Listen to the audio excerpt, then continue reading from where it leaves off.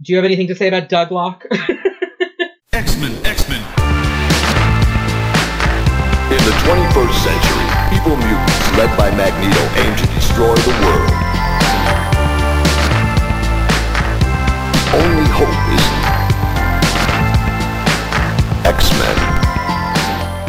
Welcome to Cerebro, the X-Men podcast where a homo and his friends dig deep into the history of Homo Superior. I'm your host, Connor Goldsmith, and with me today is Annalise Bissa, Associate Editor at Marvel Comics in the X Office. She is here with me today to talk about Cypher, real name Doug Ramsey, a character with a long and interesting history in the X-Men franchise who has gone from sort of a joke to one of the most prominent characters in the line. Annalise, how are you doing today? I'm doing really well. How are you? I'm all right. I woke up this morning and the musical artist Sophie had died very suddenly, and I was a big fan, or still am a big fan, so I'm sort of reeling a little bit from that, but I'm going to rally for this recording. If you're not familiar with Sophie, listeners, I think Doug Ramsey and Warlock would really enjoy her music. She was a very forward-thinking electronic musician. So maybe check that out. Other than that, it's almost February. It's hard to imagine that January is already behind us.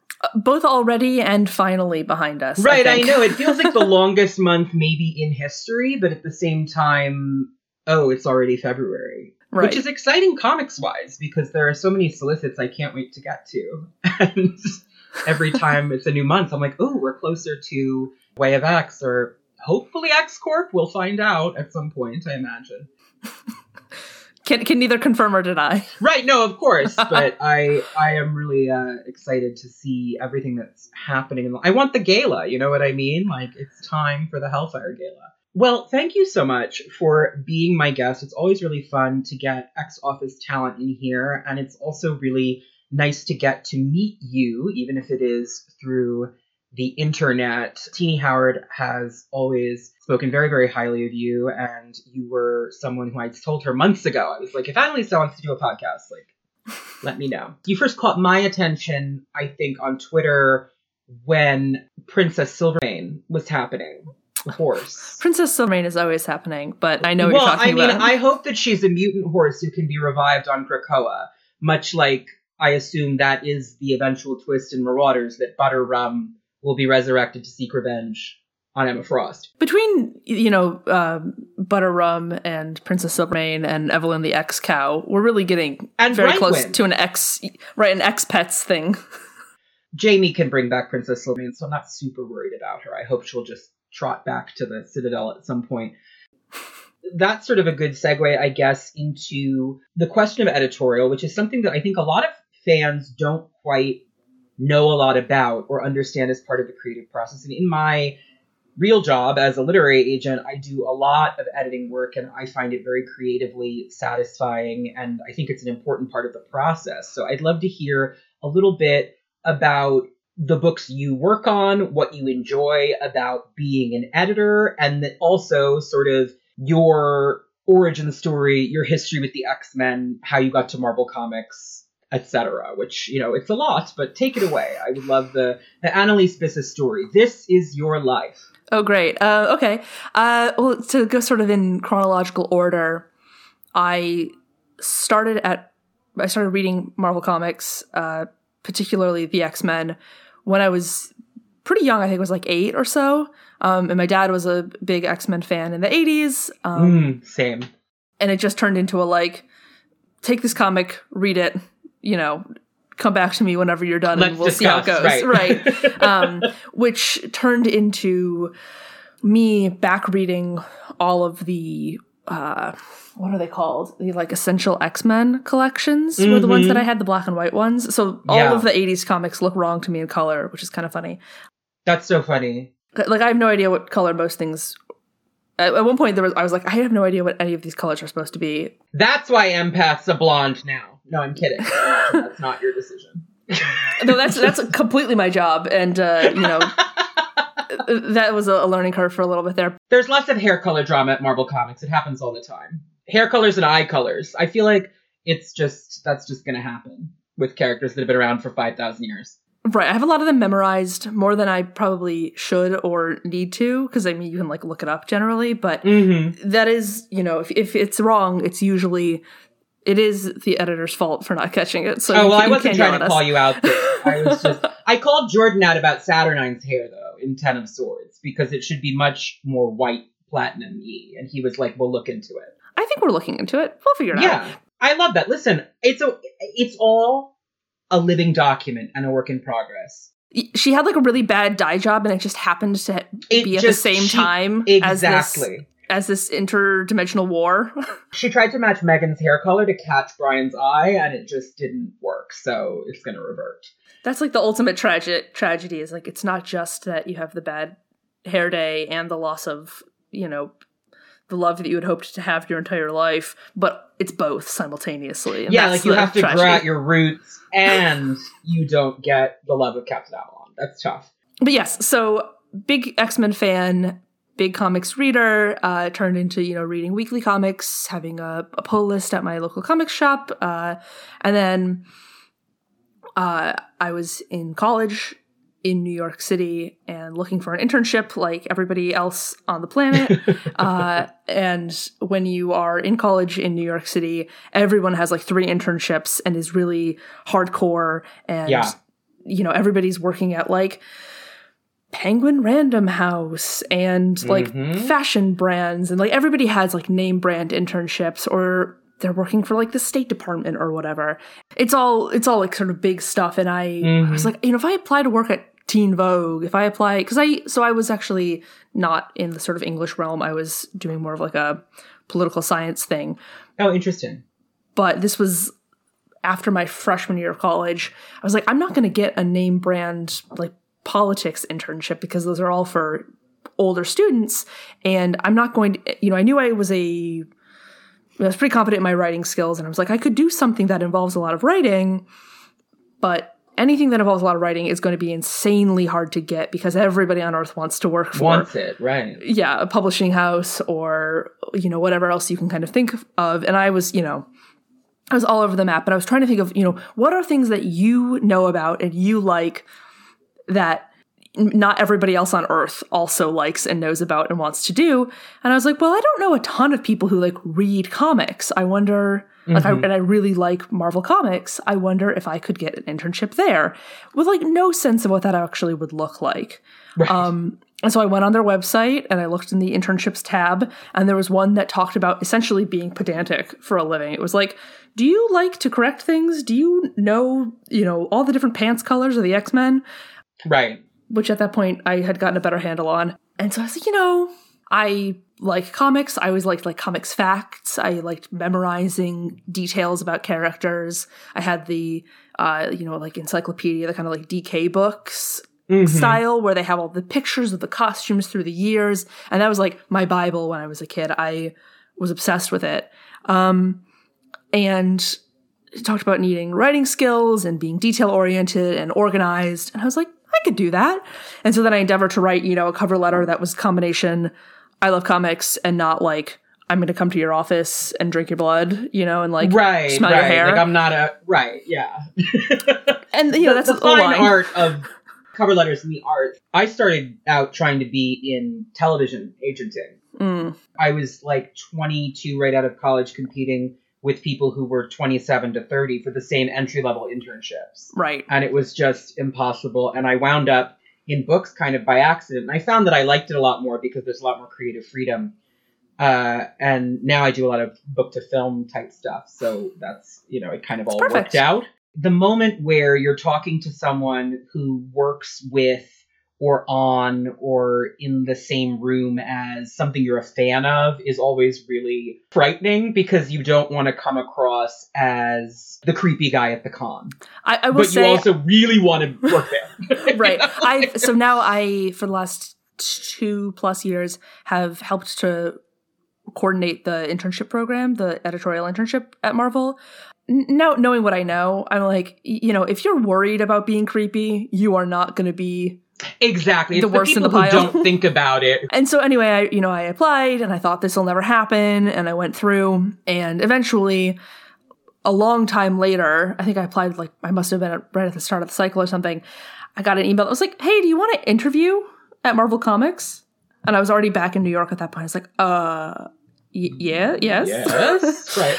And I showed up and, like, you know, I was in, like, a button down, a pencil skirt and heels. Very and, chic. like, very overdressed and, like, not really the Marvel Comics vibe. Because, you know, it's more of, like, a creative workplace. But I was so stressed and I just kept thinking and, like, saying to my dad, I was like, I just get to see the Marvel offices. Like, that's... Yeah, that alone is awesome. Like, I'm definitely not going to get this. There's going to be somebody else who, like, knows what they're talking about and, you know, has all this information that I don't have. But, you know, I get to see the office, and that's going to be great. And my interview had, like, you know, it was me and 3 editors. So I was, like, massively, you know, overwhelmed from that standpoint. And I blanked super hard. At one point they asked me, like, so, like, what, like, TV and, like, movies do you like? You know, just kind of trying to get a sense of my taste and what, you know, what I'm into. And I, like, forgot every television show I'd ever watched. What is a television, actually? Please explain while I think about this. Like, the only thing I could remember is I was like, I was, like, back watching Teen Wolf. And I was like, I can't say Teen Wolf. They're never going to hire me. So, you know, eventually that's a long way of saying I got the internship. I spent the first, you know, 3 weeks completely nauseous and I couldn't figure out why. Every time I'd enter the building, I would be like in a flop sweat. And then I figured out that it was like, oh, I want this so bad. Mm-hmm. Like, I love doing this. And very, very soon thereafter, like a month into the internship, which is way too fast, I was like, this is what I want to do with the rest of my life.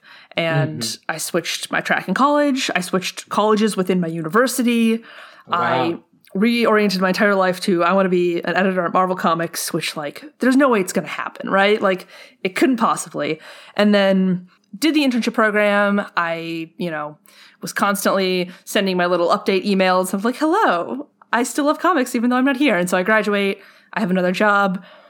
I very much was like, you know, I'll get a different job. I know I'm not, you know, if I can make my way back to Marvel, that would be great.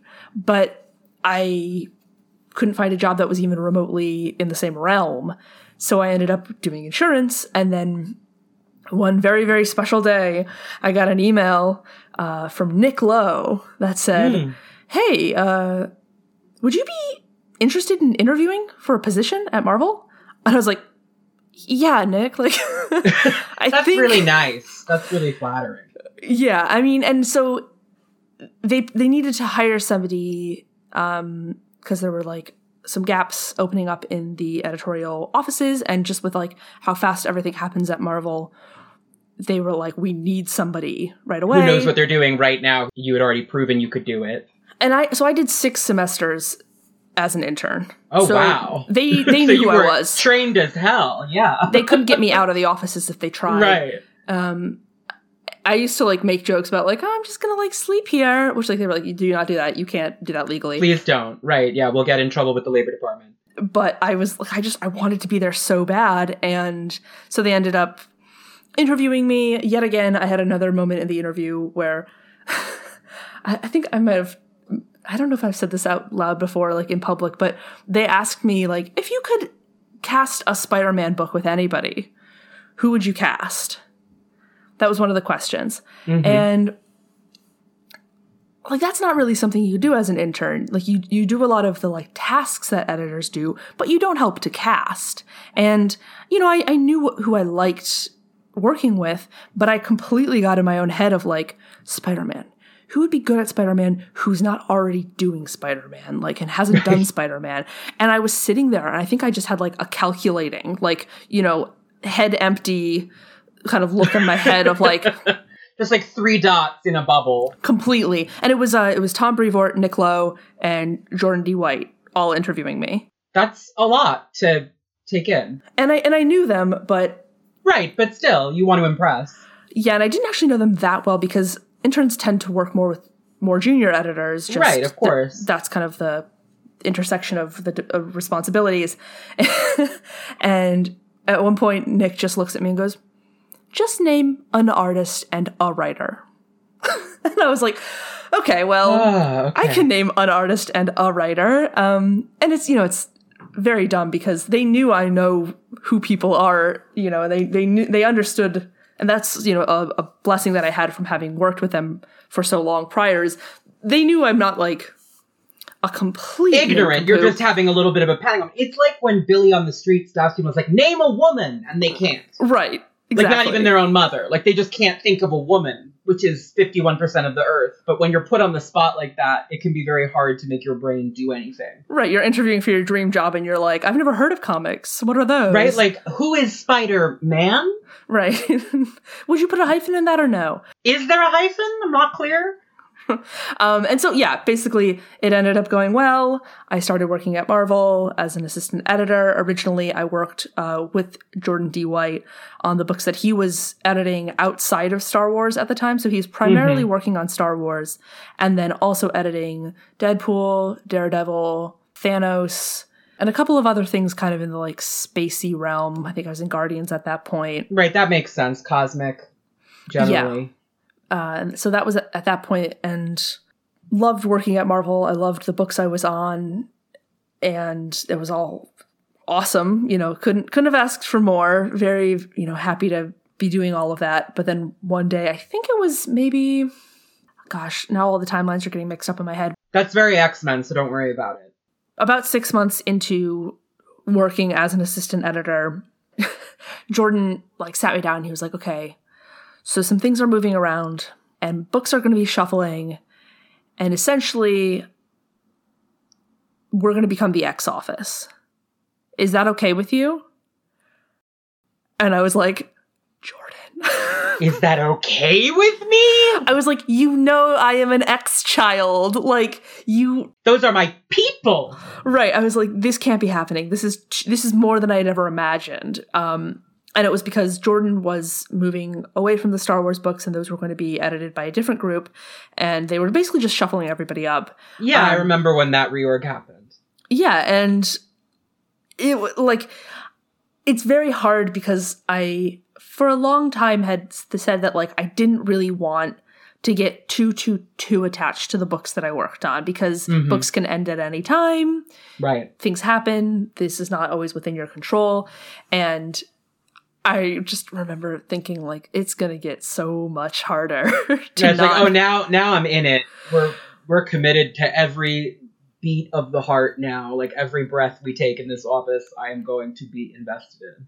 And I think it was the right thing, and I hope that everybody's pleased with the work we've done, but particularly just because working in the X Office has become something that means something different from working in some of the other offices in terms of the X Slack and the writer's room aspect of it. Being super invested has become kind of inevitable. I mean, I've said this before. I think that this era of the X-Men is the best line-wide era of the X-Men since Claremont and Simonson in the 80s. I do. That's my opinion. I love the Grant Morrison X-Men, but line-wide, I don't think everything was at that caliber at that time. This, to me, is if Morrison was the antithesis to Claremont, this is the synthesis. It brings together everything I love about X-Men. You can tell that every single person on the team loves this world, loves these characters, and most importantly, loves the people they're working with. Because the level of collaboration that goes into something like Ten of Swords, I mean, just from my perspective as someone who works in trade publishing, is mind-boggling. I've worked on anthologies. I know how hard it is to get writers coordinated on a schedule and make a story like that that's a round robin that works. It's an unbelievable achievement. That's part of why I'm always interested in having editors on, because I think readers don't always understand the amount of work that goes into something like that. Yeah. Well, first of all, thank you very much for saying all of that. I think, we feel like it's very special too. And so there's a little bit of that, you're looking around as it's happening. It's that kind of preemptive nostalgia for wow, this is special, and I will remember it as being special for a very long time after it, inevitably in some sense this is going to be over. a peak of my career, essentially. Whenever I'm looking back on it, hopefully many years in the future. Right. Because I don't want it to end anytime soon. Absolutely. Yeah. Yeah, like I said, thank you very much. And we are having You're welcome. I mean, I started a podcast. I mean, I was out of comics for a while, and I grew up. My dad's an X-Men collector. This is my first language is X-Men. I have no room for like basic pre-calc because I only have X-Men in my head. So it was hard for me to kind of fall off for a while, but I did. And I'm back, baby. Like I was never gone. And it really is. I read the first couple pages of House of X and was like, oh, yeah, this is it. Oh, here we go.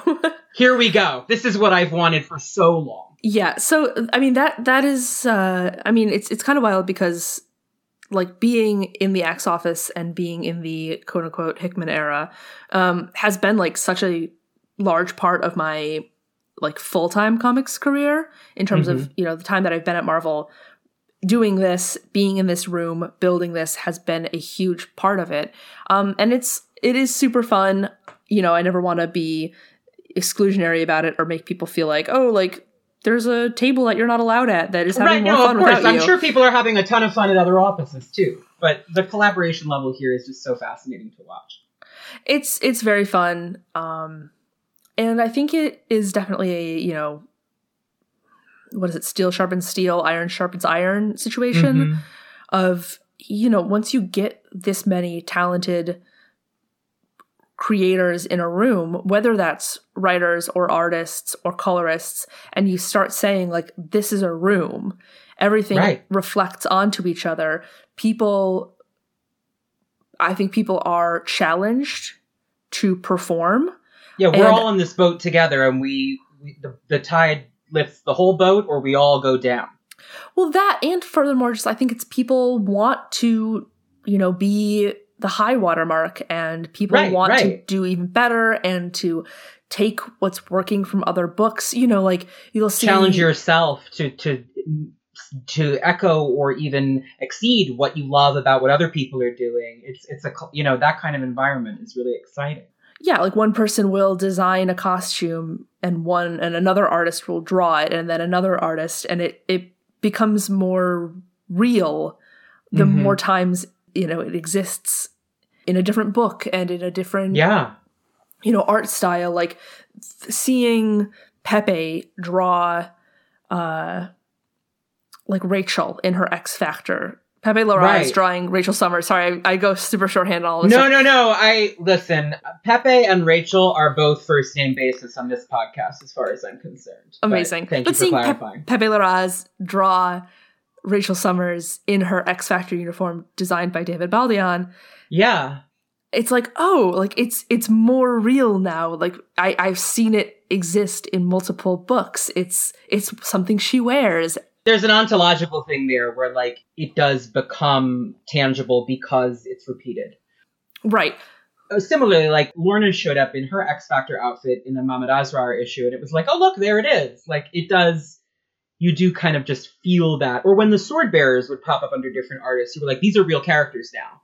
Right. And all the places on Krakoa and all the different, like, so we're talking about art, but from a writing standpoint as well. Like, when you have writers who are that close in the room, being able to say like, hey, in this month I'm doing X thing, that very much gives another writer the possibility to say like, okay, I'm going to show that or background that or whatever in my issue. Like, to give a very recent example, Vita Ayala, who's writing New Mutants. Incredible run. We're 2 issues in, and I think it's one of the best runs in, and I'm a bit of a New Mutants head, and I am obsessed with what they're doing already. They are incredible. I'm very, very, very pleased with everything that they're bringing to the table. I think they're one of the best talents of their generation. I mean, I think that I'm just one of those people who, like, the teeny Leah Vita squad, I will read literally anything they write. Well, and to have Vita and Rod working together on New Mutants, it's such a marriage of talents that work so well together. It reminds me of all the Claremont Sienkiewicz stuff in the best way, but it's also something very indelibly new and modern. So that is the book in the X Office that I am solo editing. Oh, wow. Well, this most recent issue, I thought as I was reading it, the editing on this issue is impeccable. So congratulations.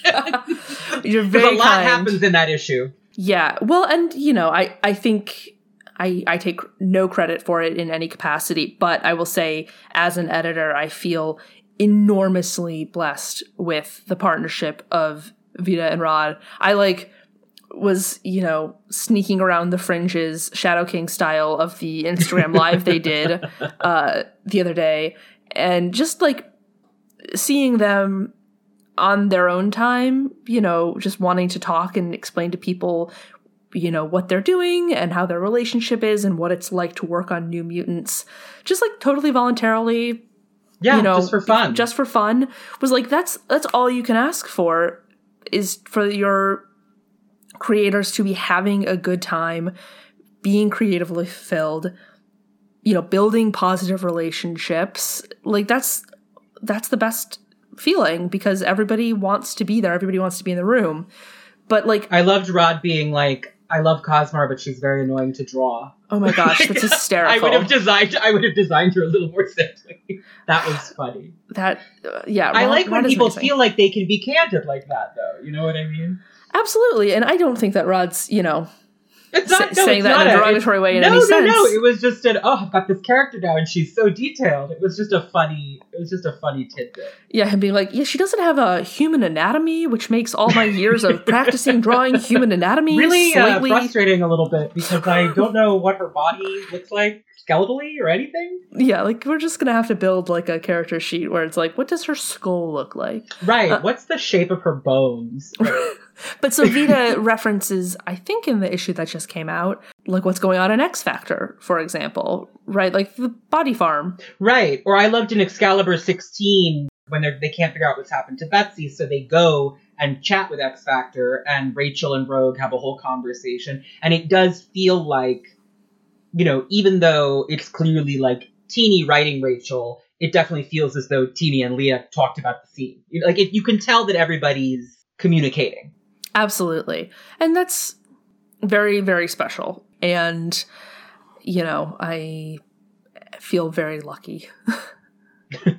Well, I think we're all very lucky to experience it, and I'm glad that you're having such a ball creating it. And here's the thing. You can tell. I mean, we can all tell reading it that you guys are having a great time writing it and producing it and drawing it and editing it. So that love really shines through. And I think that's part of why this era feels different and special. Yeah, it's a very different kind of editing in some senses, because it's not trying to... It's not herding sheep, right? Where you're trying to kind of keep everybody going in the right direction, where you're hey, this is kind of what we're doing here, all the pieces, whatever. It's herding cats, where they're all on top of each other and Right. They're all doing kind of wacky stuff, but it's less someone's gonna completely stray off. It's just a contained chaos. Editing is sort of a complicated question in general as to what it entails and what it entails in comics in particular, but I'm having a ball doing it. For the people who don't know, what would you say on an average issue it sort of entails? You don't have to go into, how the sausage exactly is made, but I think a lot of people, the way I feel about it is that whenever people don't like something they read, they're editorial must have interfered. I don't think that's how editorial works. I think it's a more symbiotic process than that. I think a lot of fans have the perception that editorial just exists to write no on things in a script. So pretty much everything I will say about editing comics is some version of a paraphrased something from Tom Brevoort, who's been at Marvel for 3 decades. And yeah, very long time. Has seen it all, knows it all, has worked with everybody. So none of this is coming from me in any capacity in terms of wisdom. But a Tom Brevoort quote that is pretty well known is creators get the credit, editors get the blame. Right. And that's not intended to be a slam on anybody or a negative perception of events. That's intended to be that's how it should be. That's right. That's part of the job. You take on any of the, the problems, the eye colors that are wrong, the mischaracterizations, any of that. Like, you need to be a big enough person to own that stuff when it happens. And you need to be a big enough person to say, you know, when a review comes out and they call out this line as being perfect and transcendent and excellent, and you're like, well, I kind of wrote that. Like, you know, you can't say that was me, right? Yeah, like that's not what your job is. And if you are really obsessed with getting the credit for things, you shouldn't be an editor. Like, that's not why you're here. So to go back to your original question, I think part of why people have a hard time understanding what editorial entails is that it is very different on each book. And in each office, et cetera, but you know, because sometimes a book is essentially handed to you and it's, you know, hey, we want to do this, you know, maybe we have a contractual obligation or these set of circumstances, and like you need to create X book. Right. Oversee this. That this needs to exist. You are the one who is going to make it exist. And sometimes it's, hey, we need a book in 3 months. Any ideas? Get us a book. Yeah. Those are sort of the ends of the spectrum in terms of like your ability to put your stamp on it. Because sometimes a book is essentially handed to you with talent attached, a story rolling, like that is all kind of out of your hands, and it's a matter of like making the book as good as it can possibly be with the pieces that already exist. And sometimes it's like legitimately do whatever. Any artist, any writer, as long as it works budgetarily. As long as it hits shelves in March and we can afford it, go for it. Right? Exactly. And so that's a sort of spectrum of difference in terms of how books come into being. And then just every book requires something different. Broadly, the editor is the one who finds and hires talent.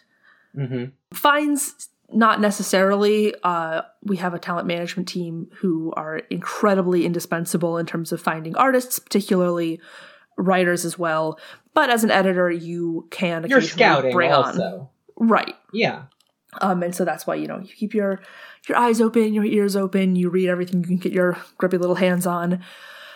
And so you put together a team, you read the script, you edit the script in terms of, you know, hey, this makes sense with what we're doing in the line, this makes sense with what we're doing in the Marvel Universe, all the characters are in character, so, you know, as far as I understand that.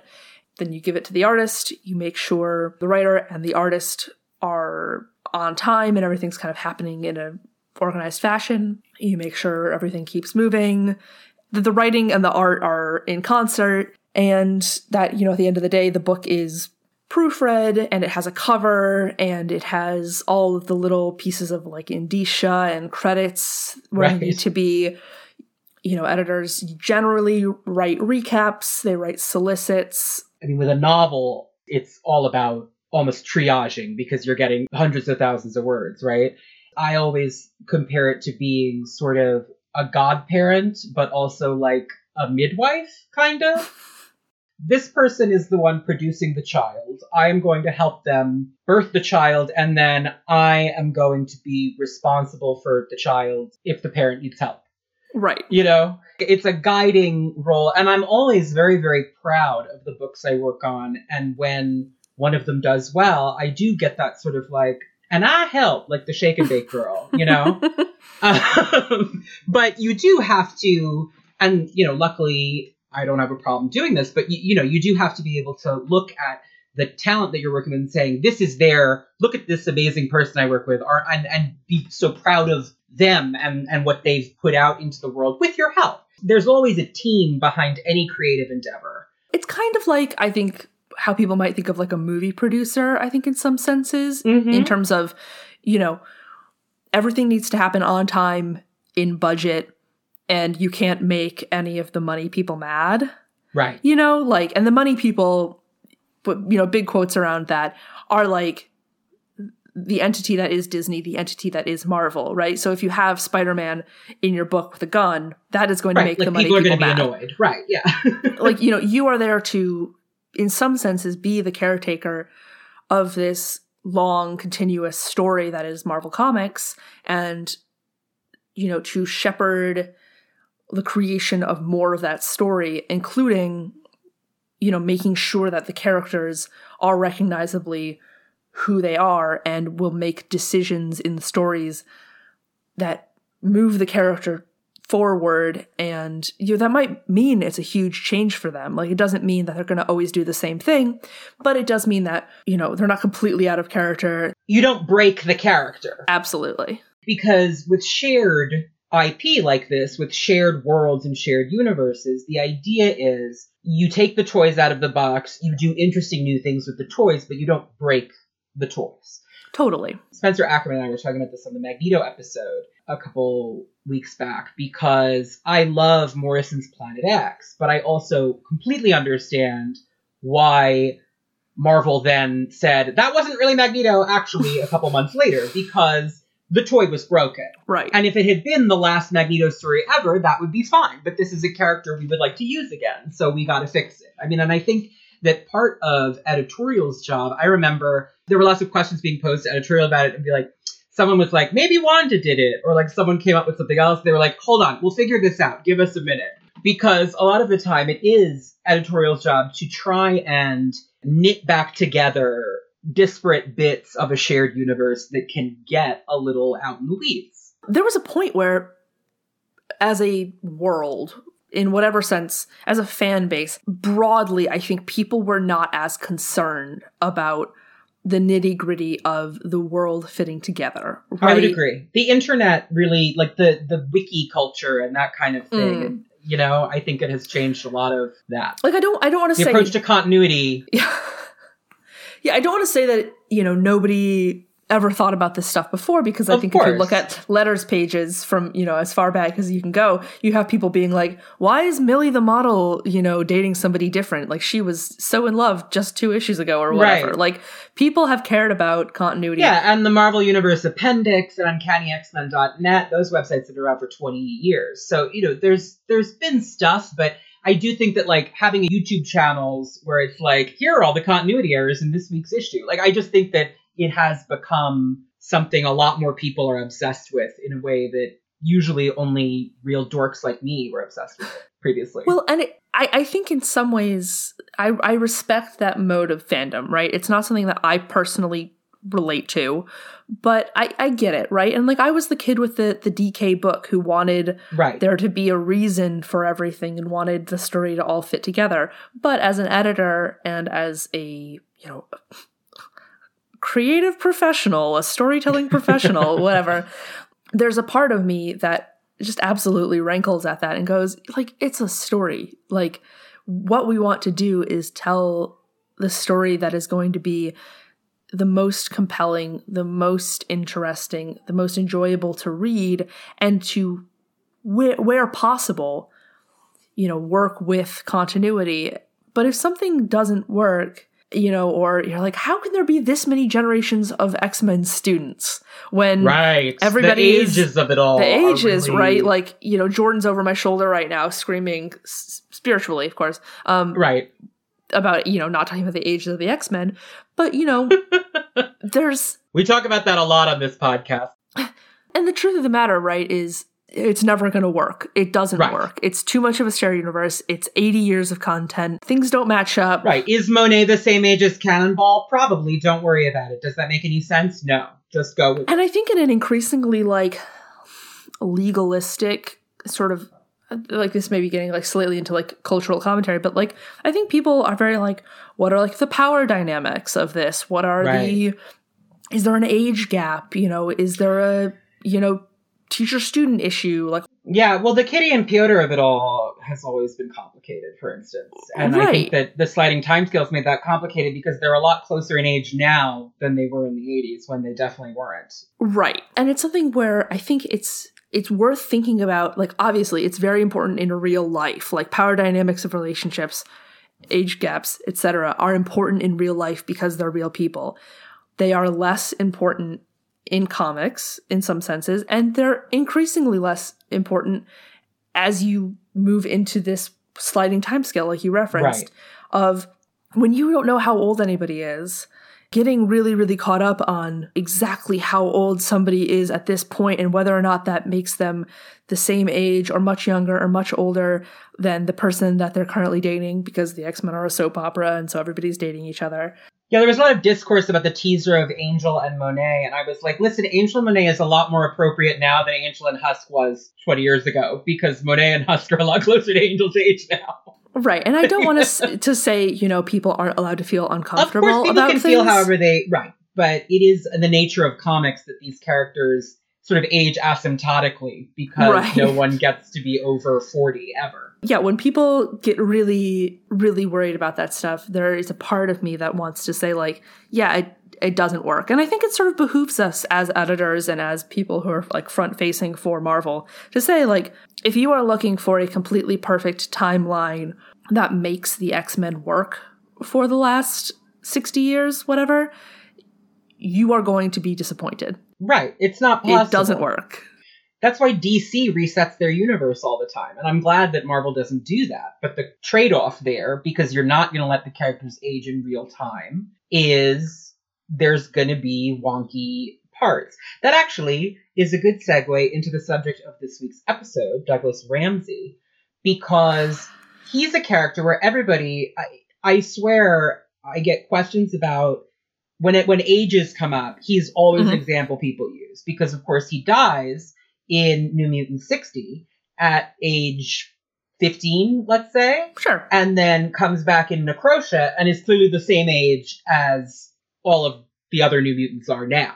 He aged spiritually in the grave. Right, exactly. It's like, so, right. And people were saying this about Synch. They were like, is Synch 17, or is he the same age as Monet and Husk and Chamber are now? And I was like, he's clearly the same age as Monet and Husk and Chamber are now. Don't worry about it. Like, just don't think about it. The Hellions have to have come back the same age as the New Mutants, even though they all died at 17. Right. Because otherwise the character relationships are all screwed up. If Empath is like 7 years older than Tara and Roulette, that's weird. Right.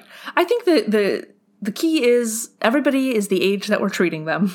Yeah, everybody is the age at which their character relationships with other people make sense. That's sort of my approach to it. But I understand that that's not satisfying to people. There's always people on Twitter trying to chart out exactly how old all the characters are. And I'm like, if that makes you happy, go for it. But it's just never gonna quite click. Right. But so Doug, why did you want to talk about Doug? Doug is not a character that I have like a long-standing fondness for, actually.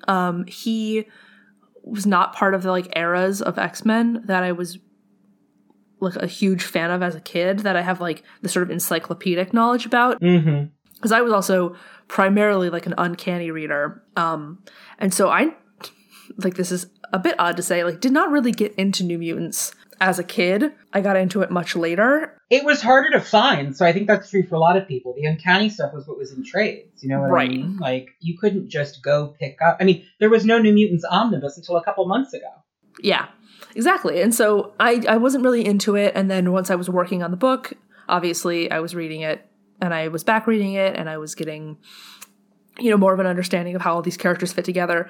But I mean, even before I was working on New Mutants, when I was working on House of X, Doug shows up in House and Powers, and like, he's just such a charming little gentleman. And, you know, he's kind of sassy, and, you know, he's got his little faces that he's making at Professor X when he's going to, you know, commune with Krakoa in the early days. Mm-hmm. And so, like, I have grown in terms of my fondness for Doug as I've worked over the last, 2.5 years on books with him in it. And it's really not culminated, because that makes it sound like it's going to stop. It's in some ways feels like it's resolved with his role in Ten of Swords. Yeah, I mean, a lot of people were afraid it was going to stop, because certainly a lot of the teases, it felt like there was the specter raised of his death. I mean, it's raised explicitly in the comics, but also Cypher and Bay are notably not on a lot of the covers that are just coming out now, clearly because when they were solicited, we were supposed to be worried, right? I mean, that's part of the game. We gotta get you guys to buy them. Of course. Brian wasn't on any covers either. As a real Captain Britain and Excalibur head, like, that's my bread and butter. I was terrified. I was like, he's not Captain Britain anymore. They're going to Otherworld. He's going to have to sacrifice himself for Betsy. It's going to be a whole thing. So I can't tell you how much of a relief it is. It's like, no, he's just a stay-at-home dad now at court with his baby. That's great. Love that for him. All I've ever wanted for him. All he's ever wanted if you go back to the 87 annual. Honestly, yes. But, you know, I felt the same way about Doug. One of my best friends is a really old school Doug fan. He's in his 40s and Doug was his favorite, and he was one of the few people who were extremely upset when Doug was killed. Yeah, like one of the 5 or 6, I think. Yeah, exactly. Like, Louise Simonson was shocked that there was any... She was like, no one ever sent a positive letter about this character until he was dead. We got 5 letters a month asking us to kill him. Well, I mean, listen, you read back through the issues of New Mutants he's in, which I think is like 13 to 60. Yeah. And he gets like I mean, it's a big cast, right? And it's a big cast that, you know... And it's a flashy cast. Right. And like, you know, there are definitely characters who you can sense, I think Chris Claremont likes more than others. Yeah. He's more invested in the girls, and you can tell, first of all. Right. I think I have to tread slightly carefully because we're talking primarily in terms of like who has done work with Doug Ramsey. It's Chris Claremont and it's Zeb Wells, both of whom I'm currently working with.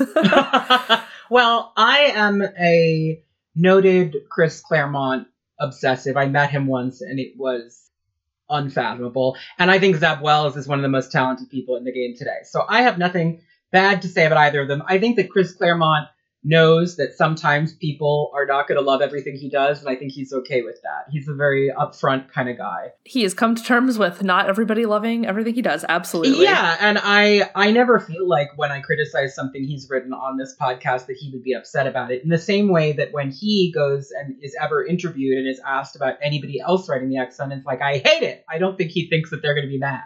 Because they know that he's just mad it's not what he would do. You know what I mean? Yeah, and this is one of the like interesting pieces of doing the continuing narrative of the X-Men is it's not necessarily like people who write the X-Men and then stop writing the X-Men. They like, come back. Go away. Right. Yeah. You know, people stay in the game and stay in comics, and like with Zeb, like he's back on an Did New Mutants and is now back on Hellions. Yeah, and I gotta say, I think Hellions, I mean, I love everything the X-Office is putting out right now, pretty much. But I think Hellions is the biggest surprise to me. It is the one I get most excited about because I never know what's going to happen in it. I just think it is a miracle of a book. And for this episode, I went back and reread the Zeb Wells New Mutants, and I had forgotten how revelatory that book was also. There's that one moment at the end where Sean realizes that Illyana has orchestrated everything to get her revenge, and she's just like, you did this? And Illyana's like, of course I did. You've met me, right? Right. And then she goes in and is like talking to Peter, and Peter's like, my Snowflake, you're back. And she's like, yes, you're Snowflake. And she's being so sweet. And then she looks over his shoulder at Sean, and her face goes like completely sociopath cold, and she stares at her, like daring her to tell anyone what has transpired. And Sean is like, you know what? Fair game. You outplayed me. Like, right. You know, that's exactly. Like, well done. But also the attention and the love and detail that Zeb pays to past continuity is, I think, notable, because I take usually to continuity more of a Morrisonian approach, as I've called it in this podcast, where it's like, if it serves the story, it's canon. If it doesn't serve the story, forget about it. Right. What Zeb does, I mean, I am now somewhat infamous on the internet, I suppose, or famous, depending on who you ask, as like Madeline Pryor's personal defense attorney. Inferno is my favorite X-Men story of all time, but I also love Madeline from her first appearance, and so I have very mixed feelings about Inferno. The way that Zeb goes back to Inferno repeatedly in his work always makes me gasp with delight. So like the Maddie arc in the beginning of Hellions, even the Cameron Hodge arc that just happened, because Cameron Hodge is immortal because of his deal with Nastir. Alex referring to Nastir as a friend of a friend is one of my favorite lines I've maybe ever read in X-Men comics. Yeah, Zeb is great at, like you said, mining little bits of the like, remember those babies that Wheezy put into the X-Terminators mini? Like, they're all grown up and it's a big mess. You know? Like, that's great. Yeah, but doing so in a way that doesn't make you feel like you're you have to have read the original story, or that it's damaging the original, or like taking a shot at anything, or I need to redefine this. It's just taking the toy, doing something new with it, and then putting the toy down, which is exactly right, I think.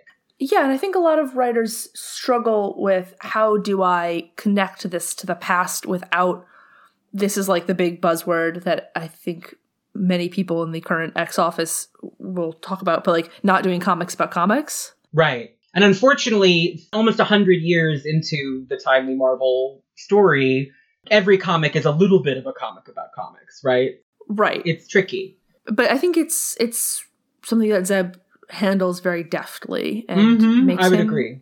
Makes him excellent at his job.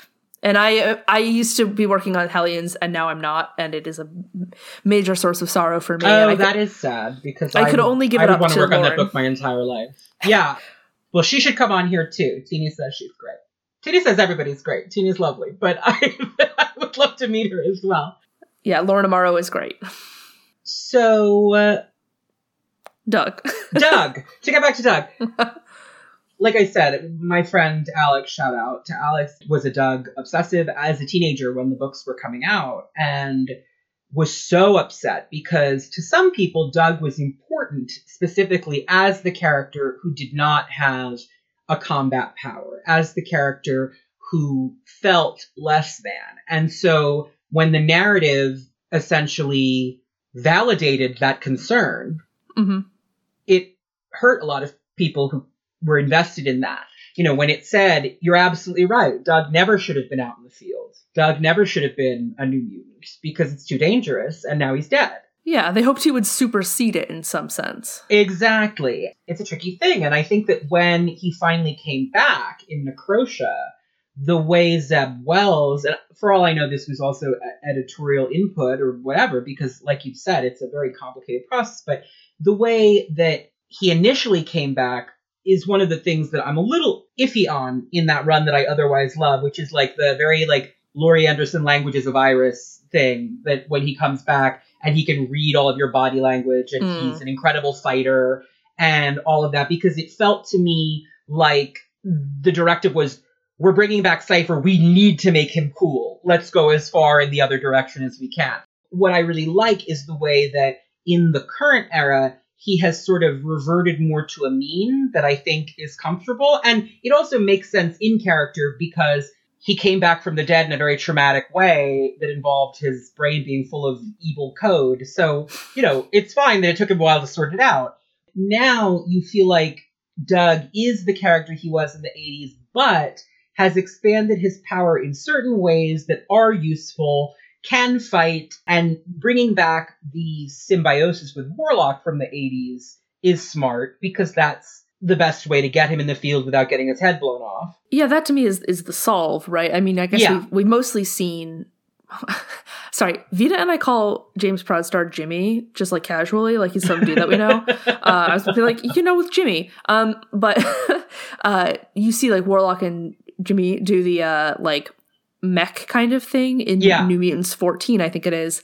And like that to me was always the thing that should have sort of saved Cypher as a fighting character. Yeah, and for a while it did under Claremont. It was when the changeover happened and Simonson decided to listen to the fans and get rid of him. Right.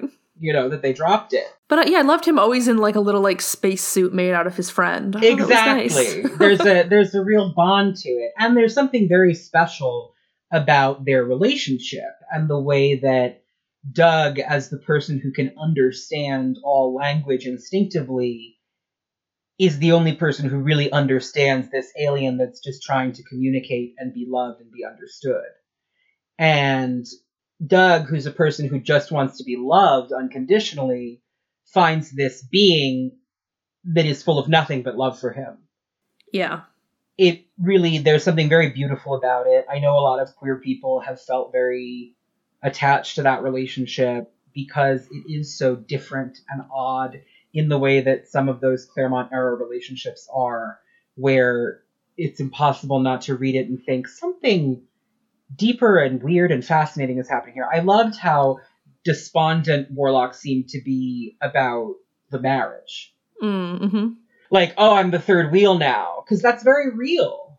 Absolutely. I don't want to talk too much about... No, because we can't talk about how it's going to develop, obviously, but he seems a little down.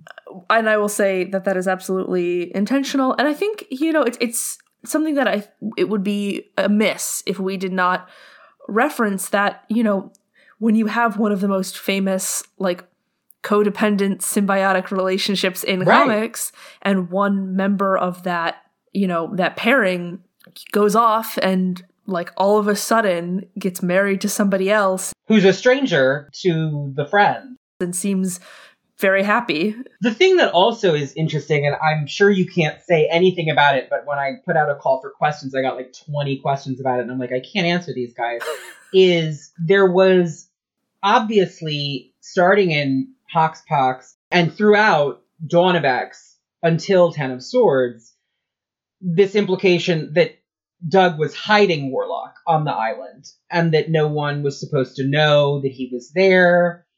Obviously, you can't spoil any future plots, but, like, is that something that... It felt a little bit like the COVID delays messed up the timing of the story on that for Ten of Swords, where he has to have Warlock as the sword.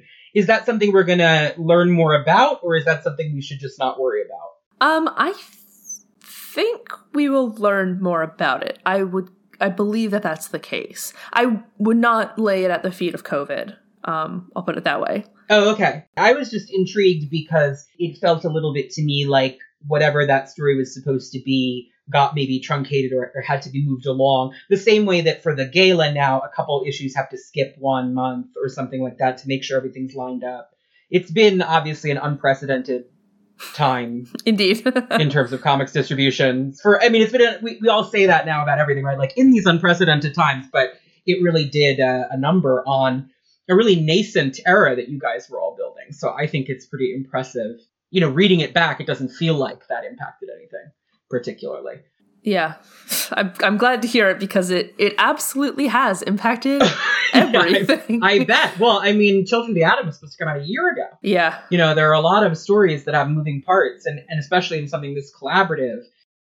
Hopefully we will learn more about that because so many people wrote in and I was like, guys, this is presumably a storyline and she's not going to explain it to you on my podcast. Right. What if I was like, oh, actually, I have an email from Jonathan Hickman that goes into exactly what he's doing there. Here's what that was supposed to be, and we're not doing it. This is the canonical answer. We're not doing it because XYZ, and put that on the wiki with this citation to this podcast. Right, no, that would never happen. So, but he wanted me to tell you.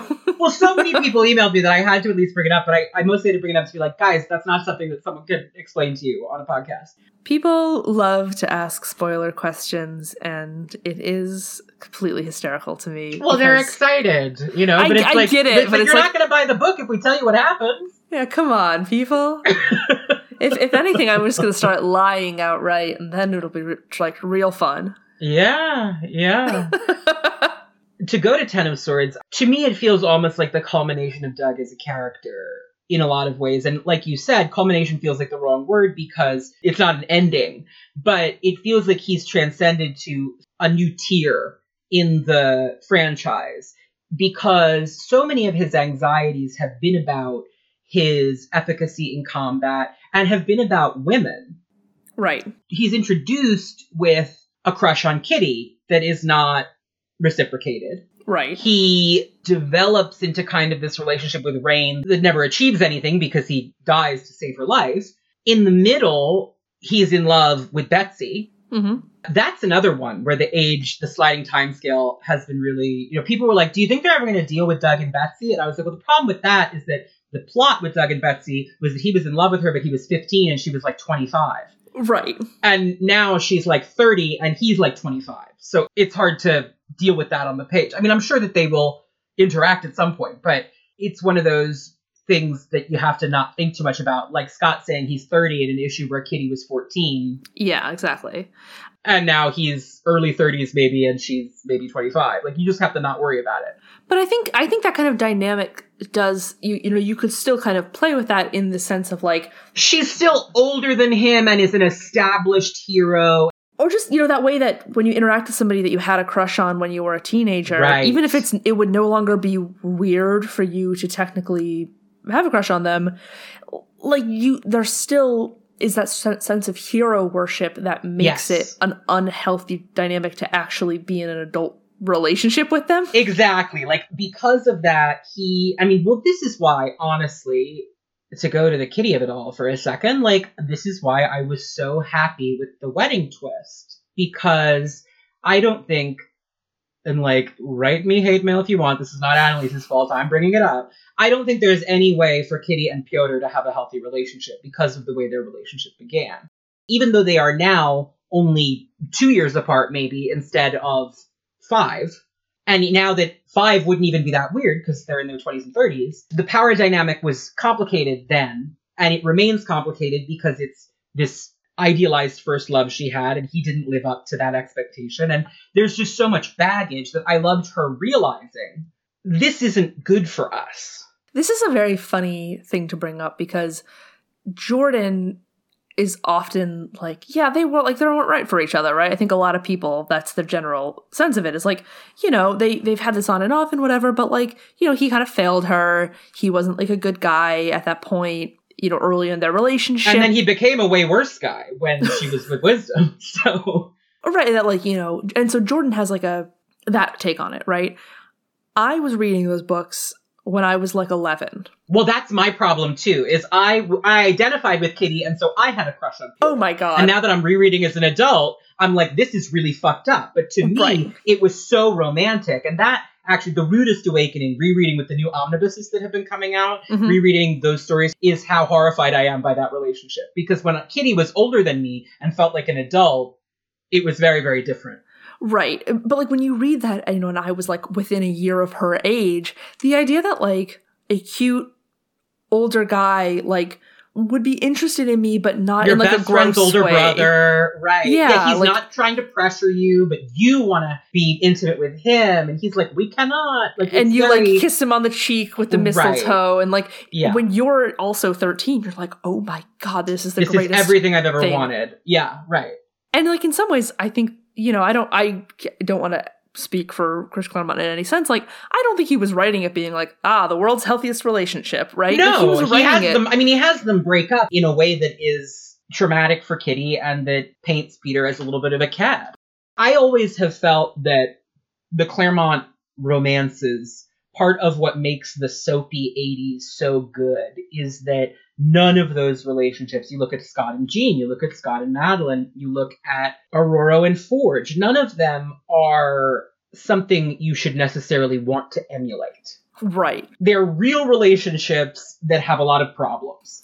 But he writes... But also have a lot of beautiful moments, and you want them to succeed, but you're also like, yikes sometimes, you know? Right, and this is, I think, another sort of case in which it behooves the reader to understand the difference between like depiction and endorsement, exactly. Where like, you know, I'm pretty sure Chris Claremont was not saying a bunch of 13-year-olds should go out and try to make out with a bunch of 18-year-olds, but he compellingly writes it so that a 13-year-old girl reading it decades later reads it and is like, that's what it feels like to be in love. Yeah. And he was not a 13-year-old girl ever, right? No. I mean, that's one of the things that's most remarkable about Kitty Pryde as a character, honestly, I think. And it's absolutely a testament to his ability to write compelling stories and compelling relationships that there are so many of those moments throughout the X-Men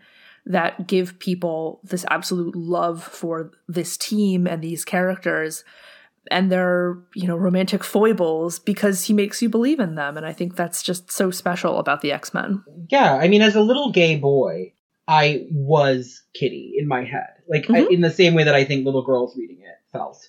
Not exactly the same, but you get what I'm saying, in the projection sense. And part of what's so gratifying about Marauders now is that it feels like... I find often... This is a comics about comics problem. I find that often when Kitty has been written by other writers, you can tell that the writer is someone who had a crush on Kitty rather than identified with Kitty, which is a different thing. And it's just part of the fact that most writers on comics are straight men, right? Well, and like that's kind of what I was saying with like Jordan and my perception of the Kitty-Peter relationship, I think is where you're coming at that from. You know, do you feel defensive of Kitty, or do you feel like you were Kitty, right? Like, right. Those are different and I'm emotions. kind of both, which is interesting. Like, that's fascinating. I was Kitty, and so it never bothered me. And then more recently, in conversations I've been having with people women whom it really does bother. I mean, I'll just shout out Nola Fowl, who I was just talking to on Twitter, and Claire Napier. We had a really interesting conversation about this. A lot of the things that Piotr does that are bad are things I didn't clock because they didn't frighten me, because they're frightening to women in terms of the way that men behave. It didn't feel that way to me. Obviously, not every woman feels this way. I know a lot of women who love Kitty and Piotr as a couple, and et cetera. But it was it was food for thought for me as someone for whom it was definitely like a gay power fantasy. And for me, this is like a little personal, but I was certainly, let's say, advanced at 14 in certain respects in terms of my interpersonal relationships. But it was with people my own age, right? So it didn't quite. I was like, well, of course, Kitty wants to have sex. But if you're also 14 and you're reading it, the fact that he's 19 doesn't quite click in your head. And he's also drawn, obviously, to look much older than he is. He's a superhero. Right. And when you are an adult person looking back, I think it's different. Well, and it's almost like troubling in some senses, because I think about like 14-year-old girls that I know, right? Like my cousins or whatever. And I'm like, if a 19-year-old man got within 40 miles of them, I would kill him. I would go to jail. Like, absolutely. I would be put under the jail, actually. Like, you'd be in the hole with Sabretooth. Exactly. Like, and that is the thing about it that's so interesting, because I find myself interrogating myself. Like, this is a character, like, I had a crush on Piotr, and now I'm looking at it like, Piotr is not behaving appropriately. So it's like it's very interesting. But I think you also, like, this, and this is a conversation that I've had with, like, my father in particular, is you have to, I think, also look at, like, the dynamics of, like, dating and romance and power in the 80s versus in 2020. Absolutely. And that stuff, like, it I think sometimes is hard to look back at, because the way people understand power in situations, particularly romantic. And consent and all of that. Yeah, we have a much more evolved discourse now than we did. It is just so different, and in some ways, like, trying to impose our understanding of those. Like, obviously, there's right and there's wrong. Absolutely, no question. But this was a gray area kind of thing to a lot of people at that time. Right. It just was. And I don't think it necessarily stands up to a complete 2021 understanding. This is why I brought it up with the sliding timescale, because if you are now in the modern Marvel universe, that relationship happened, 7 years ago, max, right? So it's just one of those things you have to not think about too much. And the thing that's interesting that I was thinking about going back and rereading stuff for this episode, and I'm so glad that the New Mutants Omnibus is out and that I have it, but this is actually an uncanny, but like, Piotr is jealous of Doug. Yeah. Because Kitty's spending time with Doug. And it's like, honey, if you're jealous of the other 15-year-old that your 15-year-old girlfriend is hanging out with, that's like a deeper problem. Yeah, Peter's like, I can't use a computer without breaking it, and your cute hacker boyfriend is talking to you about Star Trek, which I don't understand. It's like, Buffy Star Trek, right. Like, it's like, okay, well. I mean, my thing when I was a kid also, because one of the things in the Claremont stories that I was most keyed into, and it's been fun to tease that out on this podcast, is I always thought that there was chemistry between Kitty and Illyana. And it always felt a little bit to me like Piotr was the safe way to explore that. Interesting. But, who knows? All I'll say is that tattoo artist that Kate kissed in Marauders has a very familiar haircut. Okay. No comment needed. I'm just putting it out there. I mean, Illyana's fascinating in her own right. In a million different ways. One of my favorite characters of all time. But the age up, down, and the way that impacts the also relationship between Kitty, Illyana, and Peter, I think is pretty fascinating. Fully. Because it sort of like imposes all of these different types of relationship. Yeah, Kitty's her babysitter when she's like 8, and then is her best friend when they're the same age, and then she comes back 7 again, and Kitty doesn't know how to deal with that. I think it's fascinating when she meets the rejuvenated child Illyana, and they never interact again. because Yeah. it's clear that for Kitty, it's too weird. Absolutely. Like, and that's not my friend. That's a different person. Yeah, that's some kid I don't know. Right. I read her a fairy tale once. Like, that's it. I don't know that girl. Oh my gosh, I love that issue so much. It's a great issue. Yeah, it's all fascinating. All of the interpersonal relationships are obviously one of the many things that works about X-Men. And I think that's what we were going for with Doug and Bay the Blood Moon. Yeah, to bring it back around to what we were actually talking about. That's this podcast, though. We tangent for ages. I just don't want anybody who loves Doug to feel like listen to we're this just and not, be like, right. Where is all of my Doug and my Doug Don't episode? worry. We're going to break for the character file really soon, and then it'll be all Doug all the time. Okay. But yeah, go on with Doug and Bay. Well, just that, in some ways, we have seen many, many, many of the dynamics between these characters explored over and over again in different circumstances, but over the course of decades and decades.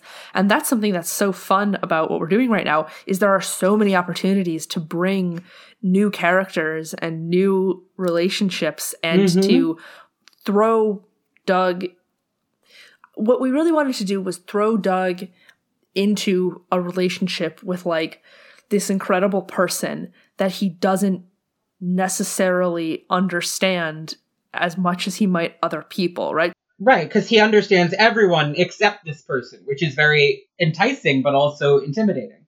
Right, and particularly when you think about it from the standpoint of power up Doug in the Necrosha era of I can foresee essentially what will happen based on these interactions, and I can read your body language, to take him back a little bit into the realm of, here's this mystery, here's this fascinating enigma of a person that I get to discover. I don't have the immediate understanding of all these things about them based on my powers. I have to get to know them as a person does, and as the reader would, and you kind of can grow to love her through his learning to love her, which I think is so beautiful.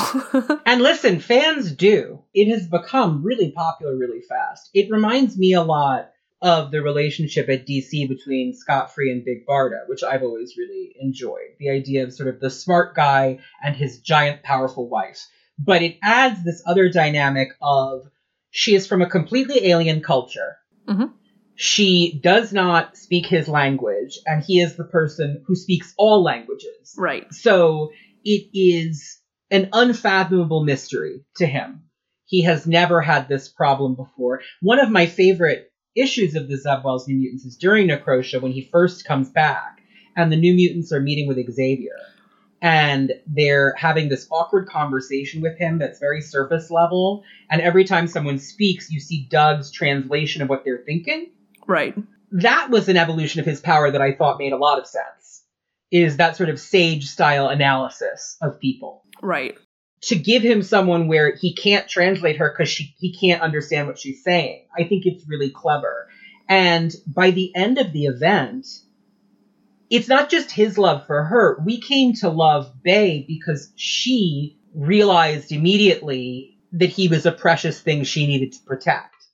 And that's how readers feel about Doug ever since he came back from the grave, right? Right. So it's this very relatable thing where she's like, for a lot of readers especially who didn't know Doug because he died in 1988. Yeah. Which is the year I was born. Right. I was actually born that month, because it's also the month that Maddie Pryor died in Dallas, which I think about a lot. Fall of the Mutants is great if you haven't read it. The point is, for a lot of people like you, as you said initially, Doug is something of a new character to them. But they very quickly become attached to him and want to keep him safe. And that's exactly the arc Bay has over the course of about 3 issues. Well, and I think he's able to be a reader surrogate. Because he is like the comics nerd fan. That sort of is his... Right, exactly. He is, he has to join the team after the team kind of already exists, and he doesn't know where he will fit in with it, and he doesn't know if he has any value. And I think that's something that people have a hard time understanding. People, I think, maybe I'm getting into my own psychology here, people rarely are like, I would join the X-Men and they would love me. They would be obsessed with me immediately. We would be best friends, right? I would be central to the team. If I developed mutant powers today and I, went up to Grey Malkin Lane or through a gate to Krakoa, like, I would be the star. People see themselves as a kitty or a dog where they have to figure out how to be a mutant and how to be a person in this world that is foreign to them.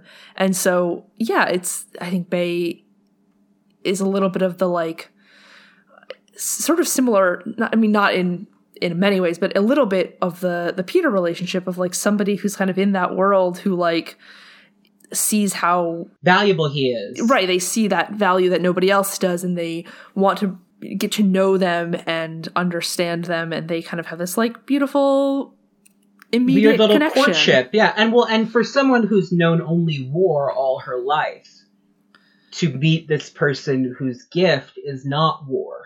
Well, and Mercy is a old school Doug trait beyond, like, weakness. No, he never wanted to kill. That was always, there's that great issue where the New Mutants gang up and beat the shit out of Empath. Yes. And Doug is the one who's like, guys, you're being just like him. This is what he would do to us. Exactly. Like, this is not the answer. This is not, he's sort of a restorative justice kind of guy, honestly. Like, he has a different approach than the superhero approach that is very punitive and carceral in a lot of ways. He's much more like, what if we talked to people? What if we met them where they are? Yeah, Sunspot's like, get him. And he's like, no. Right. If we get him. Danny's like, kick his ass. And he's like, wait, guys, stop. And he just can't do it. He couldn't even kill the Technarchs. Like, he can't do it. He's not that person. Which is why in Necrosha, when Selene makes him do it, it's so horrific. Exactly. And, like, this, so, not to go too far behind the curtain, but, like, there was a piece of the Doug Bay relationship that, like, particularly for Teenie and I, who are both tall, there was a little bit of, like, tall woman energy coming through the project of, like, wouldn't it be kind of great if Doug had this, like, big wife, right? Yeah. Well, when Teenie and I stand next to each other, I do feel very like I'm standing next to Bay the Blood Moon in certain respects, because I am 5'8" and she is not. I think she's like 5'9", 5'10". Yeah, but she got heels on. Right, yeah. No, every time I've interacted with Teenie, we've been in, like, X-Men retreat or summit kind of environments where people tend to dress up a little bit more. Yeah. And so we're always, like, hovering around the 6 foot mark, just, like, standing around. Right, like, she and I are out to lunch in West Hollywood, and I'm, like, we stand up, and I'm just like, yes, this is fine. This is normal. Everybody stop looking at me. Right, like, sort of similar to the Big Barda kind of energy that you're referring to. It starts in some ways with this, like, what if he had a big wife? And it develops into all of these ways where you look at, okay, how are we going to, and, like, that was a scene that I feel like we really wanted to hit right, because it could, sorry, I'm talking about a thing without explaining what I'm talking about. The scene of them the wedding. Meeting and and getting married immediately was, all we had seen of Bay was essentially her being, like, big and threatening, right? Right. And here is my blade seducer, which is why it's fun that she's kind of the one seduced. Exactly. But really trying to make sure that even though they can't speak to each other in the same language, like, it was very clear that they were both into it. Yeah. We really communicated. And this is why, one of the many reasons Phil Noto is an absolute genius is in that Excalibur issue, he just gets across, like, that love-struck moment where, like, they both feel it. There's a feeling to the art. And, Teenie writing this beautiful, interaction and their vows to each other, where it becomes clear that they are feeling the same thing in different directions. And it's beautiful. That moment that they push the veil back and he sees that she's this, like, not just that she's pretty, because she's not pretty in the way that, like, Betsy is pretty. She's scary pretty. Right. She has, like, warrior makeup on and she's bald. She has an aggressive, she is bald, right? I didn't. I think she may have like ridges, kind of like head ridges, but I don't think she has hair. But a lot of people, I think, thought that the veil pushed back was like white hair, but I think that's just a veil. Yes, was my read on it. Yeah, but my point is, he sees her as a beautiful but kind of alien being, and is just struck. And that ties into also his relationship with Warlock and how people have sometimes read it. He is drawn to the alien and to things that he needs to interpret. The thing that was most interesting to me about the wedding was that Warlock wasn't there. Was that a deliberate choice? I think deliberate. Imagine it was. If you can't say, then you don't have to say. Yeah, I just thought it was interesting because because he was the sword and he was around. Right. Honestly, I am not sure. I am certain that Teenie thought about it. It was not a part of the conversation I was party to. A question for Teenie, right? Yeah. Okay. But I know there was absolutely a sense of from the jump that this is going to challenge. Oh, absolutely. For Doug sure. Yeah. and Warlock relationship that we've sort of taken for granted, and that like there's a piece of, Warlock is not Doug's imaginary friend because he's real, but he also is kind of like that. Yeah, and there's a little bit of, if Doug is growing up, if he has a job, right, he's the voice of Krakoa, he is important and valuable and communicates with this thing that is the core of the X-Men as they stand, like, we want to push him into having interesting interactions and things to do.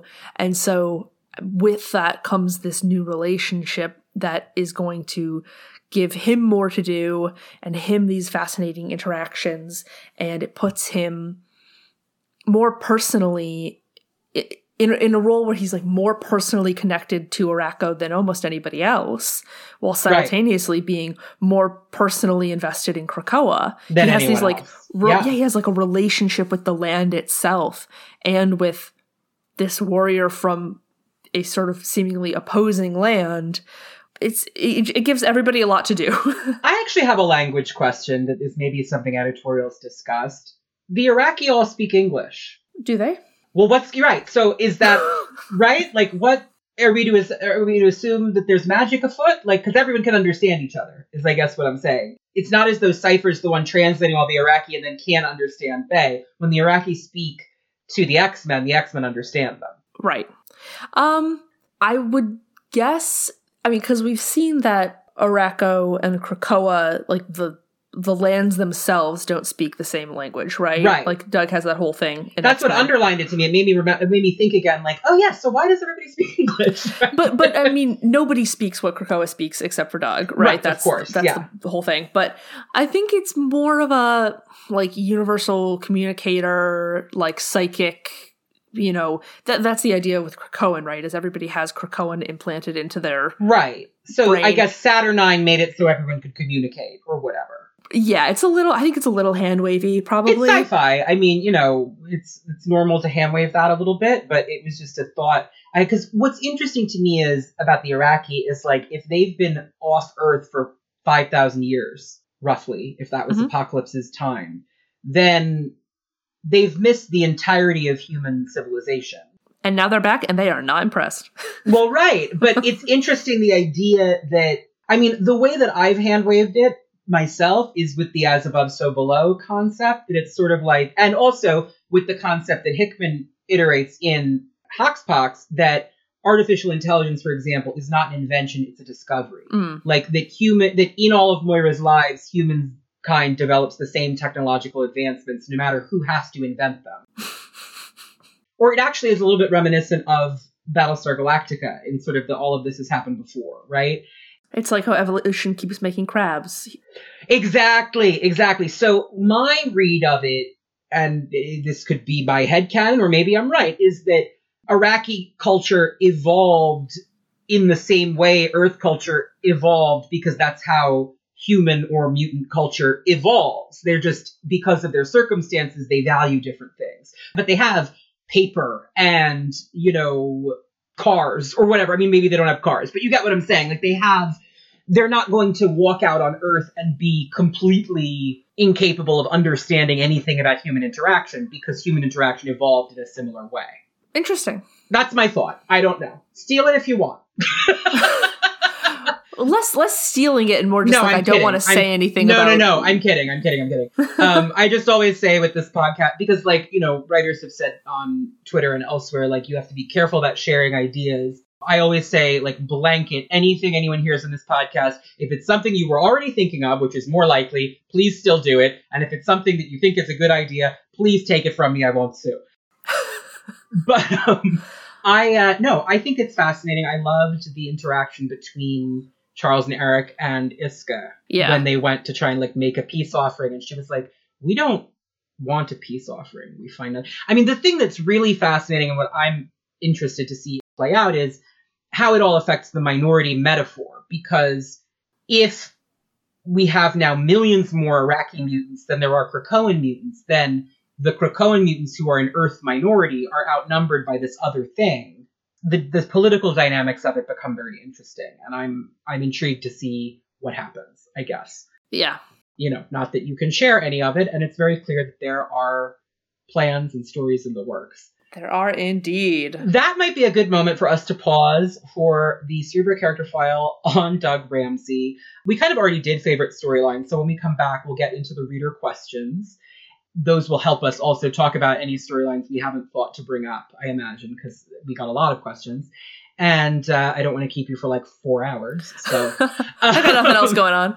Yeah, well, you know, it's casual. This could be a giant size. I used to call the episodes giant size if they were more than 2 hours, but now they're all more than 2 hours. So I'm just kind of, you know. This character file shouldn't be too long because Doug was dead for a really long time. So stay tuned. We will give you the rundown on who this guy is and what he's been up to, and then we will be back for more with X-Office Associate Editor Annalise Bissell. X-Men. Douglas Ramsey, called Doug and known by the codename Cypher, is a member of the classic New Mutants team, most notable for his tragic death in the 1988 franchise-wide event Fall of the Mutants. Created by Chris Claremont and Sal Buscema, his non-combative power to understand all languages failed to resonate with the majority of vocal fans, and his murder under writer Louise Simonson dramatically changed the direction of the book. Restored to life over 2 decades later in the franchise-wide event Necrosha, in the current run he has ascended to greater prominence than ever as the voice of Krakoa, the living island where mutant kind has established a sovereign state.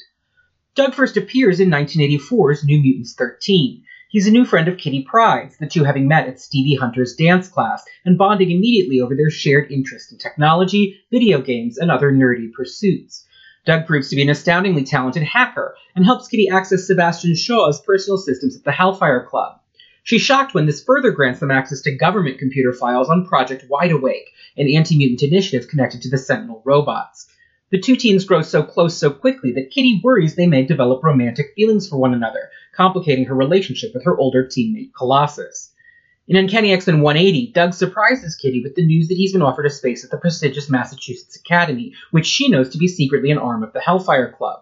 Professor Xavier reveals to Kitty that Doug is a mutant with the power of omnilingualism, but because of the passive nature of his mutation, Xavier had elected to leave Doug in ignorance rather than complicate his life. Kitty decides to accompany Doug on his visit to the Academy to make sure he isn't being targeted, and the whole thing turns out to be a trap set by Emma Frost, the White Queen, who had been in a coma before this, don't worry about it, to capture Kitty herself. The New Mutants rescue Kitty and Doug has no memory of the events due to Frost's mental manipulation. In 1984's famous New Mutants 21, Slumber Party, the rogue young techno-organic alien called Warlock crashes into Xavier's when he's drawn to the mansion's Shi'ar technology. The New Mutants can't communicate with him, but Cannonball remembers Doug's power and brings him to the mansion. Doug, who had no idea he was a mutant, is pretty shocked by the whole affair, but still manages to help. He and Warlock form an immediate bond, and he soon joins the New Mutants as Cypher. In their adventures that follow, he often finds himself feeling like a liability to the team, even after his power helps him communicate with the shattered psyche of Professor Xavier's son, Legion. Believing himself a burden to the team due to his lack of combat ability, Doug finally realizes his higher potential in 1985's New Mutants Special Edition number 1, where the team is kidnapped to Asgard and Doug joins forces more intimately with Warlock, the alien becoming a suit of technological armor to protect Cypher in battle. When Warlock's mortally wounded and needs life flow from another living being to survive, Doug offers to temporarily merge with him physically and spare some of his own life force. This is at great personal risk to himself, as any kind of contact with Warlock could potentially infect Doug with the techno-organic virus. When the New Mutants return to Earth, they find that Xavier has been forced to depart for Shi'ar space, and a reformed Magneto is their new headmaster. Magneto tells Cypher not to bother participating in Danger Room training, which offends Doug and starts the two off on a bad foot. When Magneto realizes he's made a mistake, their relationship is strained, and there's no time to repair it before an incident with the cause of being called the Beyonder leads to the murder and resurrection of the entire team. Traumatized by their experience, the New Mutants, including Doug, are left nearly catatonic, and only recover with psychic assistance from Emma Frost, whose student Empath, one of the rival teen squad called the Hellions, manipulates Magneto into transferring his students to the Massachusetts Academy. After Magneto endangers himself in an effort to reclaim them, the New Mutants realize he truly cares, and they return to Xavier's after they're restored to mental health by the White Queen. In New Mutants 43, they seek revenge on Empath, ganging up on him and beating him to a pulp, but Doug realizes they've sunk to his level and refuses to participate in the violence. Doug's own empathy further proves essential in 1986's New Mutants Annual No. 2, where he once again risks his life by merging with Warlock to rescue his teammates, and the telepath Betsy Braddock, called Psylocke, from the interdimensional slaver Mojo and his sorceress henchwoman Spiral. In the aftermath, Doug and Betsy forge a powerful connection, and Doug believes himself in love with her. Betsy's flattered by his affection and thinks him an admirable young man, but his age makes anything deeper between them impossible to consider. When Warlock's father, the evil techno-organic conqueror called the Magus, arrives on Earth in an attempt to destroy his wayward child, Doug is the only person able to figure out how to stop the nigh-omnipotent Technarch. Merging with Warlock again, he learns his alien friend's DNA and uses that knowledge in New Mutants 50 to reprogram the Magus, reducing his intellectual capacity to that of an infant. During the conflict, he has the opportunity to kill the Magus, but again chooses non-violence. Not long after this, Warlock temporarily leaves the team to watch over Sunspot in the miniseries Fallen Angels. Don't worry about it. In his absence, Doug fears he's again useless to the New Mutants, and has a nightmare about being infected with the techno-organic virus. He's relieved when he wakes up to discover it was all a dream, but the reader is able to see a microscopic speck of the virus has indeed hidden itself in Doug's eye. At a Hellfire Club party in New Mutants 53, the New Mutants and the Hellions now having a truce, Doug teams up with the Hellion Jenny Stavros, called Roulette, over a game of poker. The two flirt, and Doug wins big at the poker table thanks to his ability to subtly read the body language of the other players. High on his victory, Doug feels truly confident in himself for the first time. He and Roulette kiss, and Doug gets very, very drunk on champagne. When he realizes Roulette may have used her probability manipulation power to help him win the game in the first place, he's enraged and slaps her. Yeah, not great. A brawl between the New Mutants and the Hellions threatens to break out, but Cannonball manages to defuse the situation by suggesting they team up in a friendly contest to capture the villains Viper and the Silver Samurai, who are causing trouble. Doug ends up jumping in the way of a sniper blast meant for his teammate Mirage, surviving thanks to a bulletproof vest and his new costume. Though the Hellions win the contest, Doug saves Mirage's life and reaffirms his usefulness to the team. The New Mutants and Hellions come into conflict again over the new character Birdbrain. Do not worry about it, a primitive creature who the New Mutants end up bringing back to Xavier's. Doug's jealous of how much attention his teammate Rain Sinclair, alias Wolfsbane, pays to Birdbrain. Doug's recently realized his romantic feelings for Rain, but has yet to act on them. Doug petulantly declares Birdbrain not even human, but Rain convinces him to use his power to try and communicate with the avian being and teach him English, and in the end the process brings Doug and Rain closer than ever. It turns out Birdbrain is a genetically engineered being created by a mad scientist called the Animator, and that his fellow experiments are to be murdered in a scientific experiment. Though they've been grounded by Magneto, the New Mutants promise to help, and in the event Fall of the Mutants, they travel to the Animator's secret base by teleporting using one of Magic's stepping discs. Rain wants to tell Magneto their plans so they don't get in trouble, but Doug is confident they can solve the problem in return before the Headmaster even knows they're gone. In the ensuing battle, however, the Animator attempts to kill Rain, and Doug leaps in front of her to take the bullet. This time, he isn't wearing a bulletproof vest, and Warlock isn't around to shield him either. Doug begs Rain not to be mad at him as he bleeds out. Nobody notices that he's died until after the battle is over. Doug's death devastates his friends, particularly Kitty, Rain, and Warlock, and makes Magneto doubt his ability as a teacher. He remains dead for the next 21 years of publication, though he makes two paranormal appearances in 1990 and 1991 in, respectively, New Mutants Annual No. 6 and Excalibur the Possession. The first story, by Peter David, shows that Doug has lingered as a ghost, not accepting his death, and he's upset when Rain expresses romantic interest in another boy, her new teammate Richter, which, LOL. He ultimately gives her his blessing and finds peace. In The Possession by Michael Higgins, Doug's spirit is summoned to offer Kitty moral support as Excalibur battles an entity influencing their teammate Megan. In 1994, the techno-organic being Douglock emerges from the alien collective called the Phalanx. Douglock isn't certain whether he's Doug, though he has Doug's memories, but Rain insists he is Doug reborn, and the two end up joining the British superhero team Excalibur in trying to rekindle their aborted romance. By 1999, it's revealed that Douglock is actually just Warlock, who was also believed deceased, and has been imprinted with Doug's brain engrams. In the 2009 franchise-wide event Necrosha, the immortal mutant Selene begins resurrecting all the dead mutants on Earth using a combination of sorcery and techno-organic virus infection. She revives Doug as her servant and tasks him with executing her granddaughter Amara, the new mutant Magma. His powers dramatically enhanced by his resurrection. Doug's ability to read body language now gives him almost precognitive insight in combat, and he battles his former teammates until he's freed from Selene's techno-organic control by Warlock. Warlock's intercession makes Doug apparently the only mutant resurrected in Necrosha to survive the end of the event. Doug rejoins the New Mutants, who have reformed as a squad of X-Men on Utopia in the wake of the decimation, and he serves with the team for some time. In the 2018 miniseries Hunt for Wolverine, Weapon Lost by Charles Soule, Doug has isolated himself in a shack and become a filthy hermit addicted to decoding the entire internet. Don't worry about it. In the 2019 soft reboot, House of X and Powers of 10, Doug assumes a massive responsibility in the New Mutant sovereign nation on the living island Krakoa. As the only living being who can communicate with the island, Doug is essential to the Quiet Council's reign, sitting in on all their meetings. His bond with Krakoa swiftly becomes as intimate as his bond with Warlock, and in one possible timeline shown in Powers of 10, they've evidently become one being. In the franchise-wide event 10 of Swords, Doug is one of the 10 sword-bearers called to defend Krakoa in the mystical Otherworld, but his challenge ends up being a very different trial. Instead of dueling the massive Iraqi warrior Bay the Blood Moon to the death, he is tasked with marrying her. Though both Doug and Bay are very surprised, they feel drawn to each other immediately. Bay is disarmed by Doug's gentle nature, and Doug is fascinated by her mutant power, the Doom Note, a sonic ability that allows everyone to understand her. But since it is not true language, she is the first person Doug is unable to comprehend. Newly returned from their honeymoon, Doug and Bay begin married life in an unprecedented time for mutant kind. X-Men.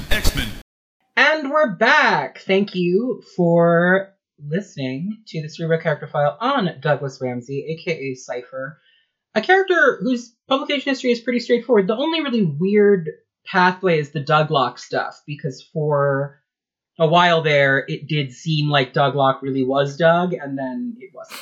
But other than that, it's been pretty straightforward. He was around, he died, then he came back. As do we all.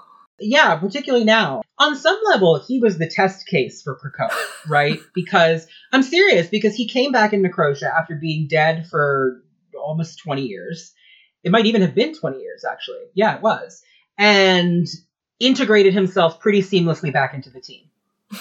And it goes to show that X-Men characters, because of these deep interpersonal relationships they have, you can bring them back from the dead, no matter how long they've been dead, and make it interesting. Which is why, yet again, I'm making my pitch for the return of Zaladane. Zaladane is the unofficial mascot of this podcast. Doug, for those of you keeping track, appears roughly 15 and a half Zaladanes. The Zaladane is now a unit of measurement that's 12 issues. Okay. I just want to see her take her rightful place in the House of M. There was a viral tweet today that was like, Wanda is Mario and Polaris is Luigi, and I was like, Zaladane is Waluigi. But anyway, I digress. I don't play video games, so this is all very confusing to me. Oh, well, Mario and Luigi are the brothers, and then there's Wario, who's Mario's evil twin, and then Waluigi, who's Luigi's evil twin. So this is what it sounds like when other people talk about the X-Men to people who aren't fans. Right, yeah, pretty much. It was just, it's had to be there, but I swear it was funny. So I'm going to go into reader questions because so many of you wrote in about this character. It's wild how much passion he provokes when, for so long, he was the character people would trot out as a joke, the way that I think people 10 years later would trot out Maggot, for example, or characters who didn't quite hit or who are seen as a little silly. I'm sure there's going to be some huge Maggot story in the new era that everyone's going to be like, oh, Maggot's the best character ever. And everyone's like, really? Because that is just what happens sometimes in comics. The premise of this podcast is every character is someone's favorite. Yes. So, Spencer Ackerman, Pulitzer Prize-winning NatSec reporter and two-time guest on this podcast. Casual. Right. Just casual, but that always blows my mind. God, I would love to read him write something for X-Men sometime. But anyway, the point is, hi Connor and Annalise. Did the original Claremont-Simonson portrayal of Doug's power set applications do a bit of a disservice to the character? In a digital era where access to or manipulation of data is a matter of successfully communicating with the system storing or transmitting it, is Cypher, in fact, one of the most powerful mutants regardless of combat capability? One of the lessons of this past week is that a Doug Ramsey Warlock-run subreddit could impose tremendous pain upon Wall Street, pain that might be quite useful to Krakoa. What might such reimagined power mean for Doug, whose inferiority complex is central to the character? Love everything the X-Office is doing to include nestling our beloved boy in the arms of his large wife, Spencer. I think that's a great question. I think that's part of what Zeb Wells did when he brought Doug back, was to be like, binary is a language, like computer code is a language, to establish. And like I said earlier, I think it ended up expanding to like, a city is a language, combat is a language, in ways that I thought were a little too much. But the tech stuff felt very of a piece with his development in the 80s. Well, I think, so particularly the Wall Street element of that question reminds me of like, characters like Trinary. Trinary was my first thought, yeah. And like, those kind of like technopath characters, where I think the idea of a technopath when it was created was very like, you can like build stuff and like cool metal objects and like gadgets and gizmos. And now when you look at or create a character that's a technopath, you're getting into a whole world of Trinary's original backstory is, she's in jail because she did like radical wealth redistribution. Yeah. Because she could talk to the systems. And I think that's kind of a similar thing with Doug, where like the world has almost powered Doug up without even without like the Zeb building his powers. It would have happened anyway, because our understanding of computer languages has become so central to all of society. Right, like even if you take the Cypher that we had in the 80s, where he could just kind of hack into systems, quote unquote, like hacking, whatever hacking means. Like very like typing really fast and it's hacking, right? Exactly, and he helps Kitty hack into the Massachusetts Academy computers, I think, at one point. He hacked into Project Wide Awake. Oh yes, that's what it is. And Guy Ritchie is like, what? What? Excuse me? Yeah, can we get these children out of our systems? But so he's like doing these massively like dangerous hacking operations as like a 15-year-old child with his baseline powers essentially. And I think if you fast forward a couple of decades to a world where everything is completely controlled by computers, absolutely, even without building his power set at all, he has kind of naturally become a more powerful mutant and character. Because I think power creep is something that we talk about a ton as editors. I'm sure, yeah. Trying to control it and, in some senses, discourage writers from always leaning on power creep. Too many feats, yeah, like it becomes, right. You can only make your character more powerful so many times over the course of 80 years before everybody's a demigod and nothing has any meaning. Right, over the course of the 80s, Wolverine goes from healing kind of fast to I can regenerate from a single drop of blood,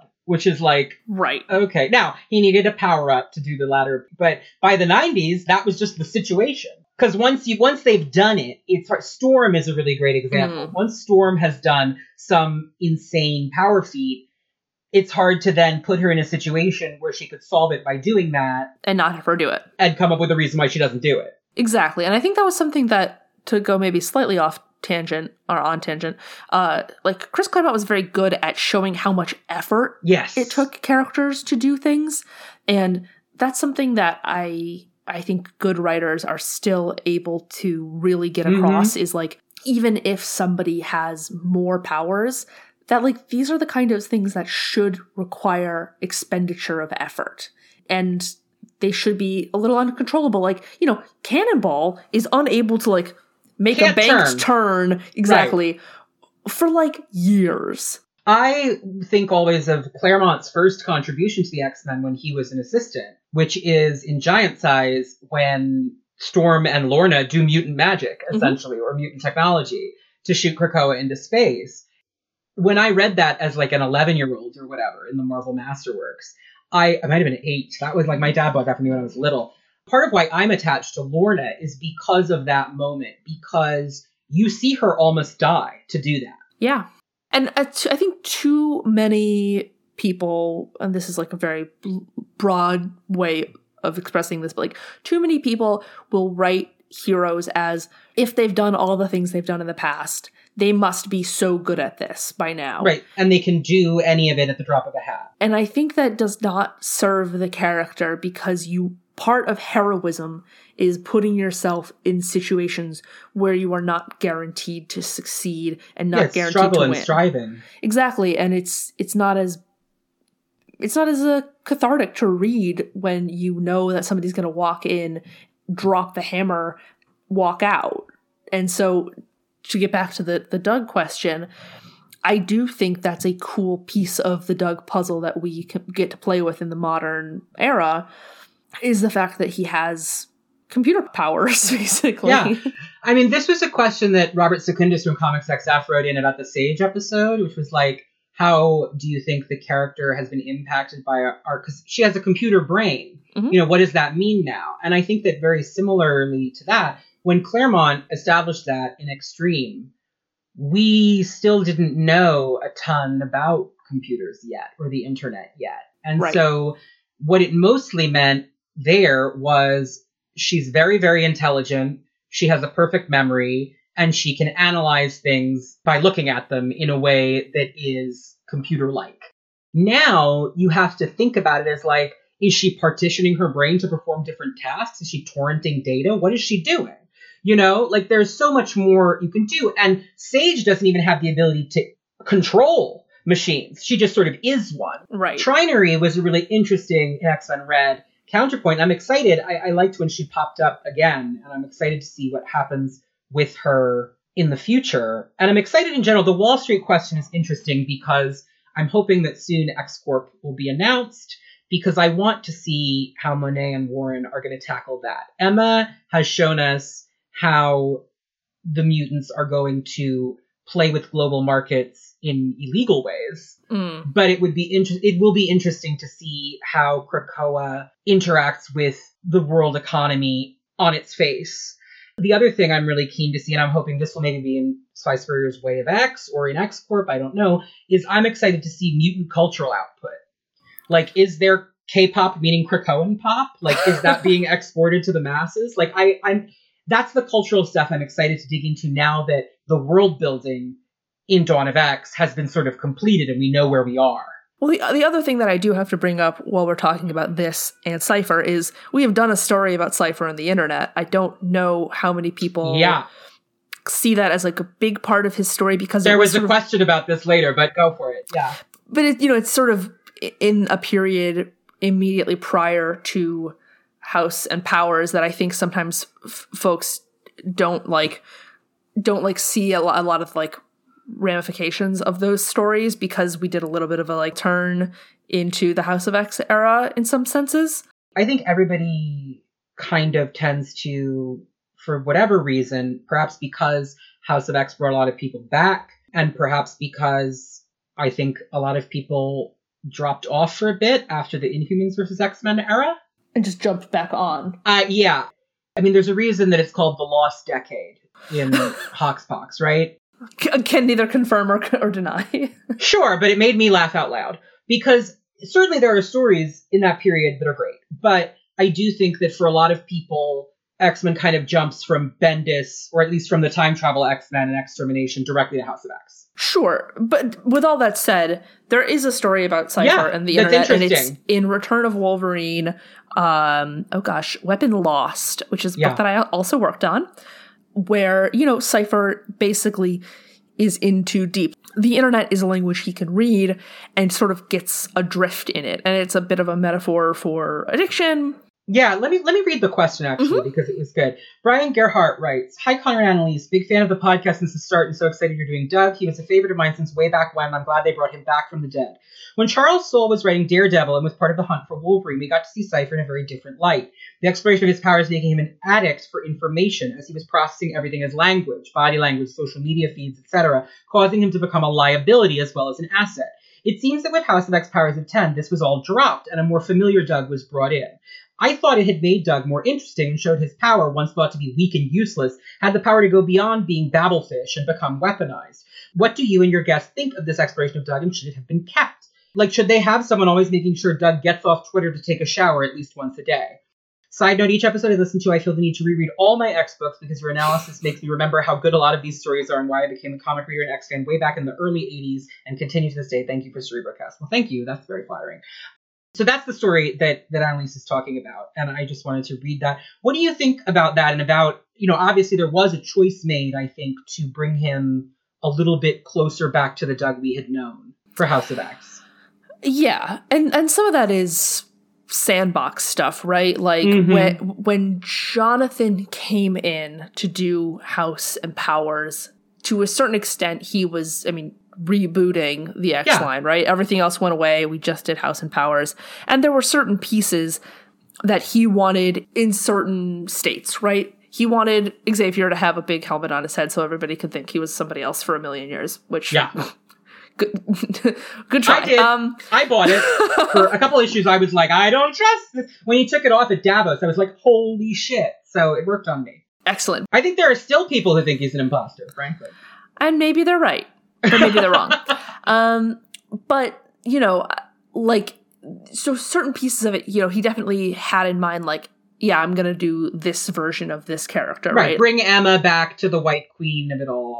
Bring this character a little bit back to where because people had gone in different directions that didn't... It's sort of what we were saying about continuity. Does it serve the story or does it not serve the story that I want to tell? Right. And the weapon loss thing, I think, is interesting, but I don't know how much space in the House of X Powers of 10 paradigm there was for a voice of Krakoa who's also addicted to Twitter, right? Right. Yeah. If you were giving him that role, he needed to be a little more level-headed. Right. You needed him kind of at baseline Cypher. And I think it's also it's a little bit similar to how Jonathan Hickman and Ed Brisson did Reign at the beginning of the New Mutants run. Yes, which I was relieved about, but I know was a little controversial with some people. But I'm very relieved to have Reign back in a more classic Reign place.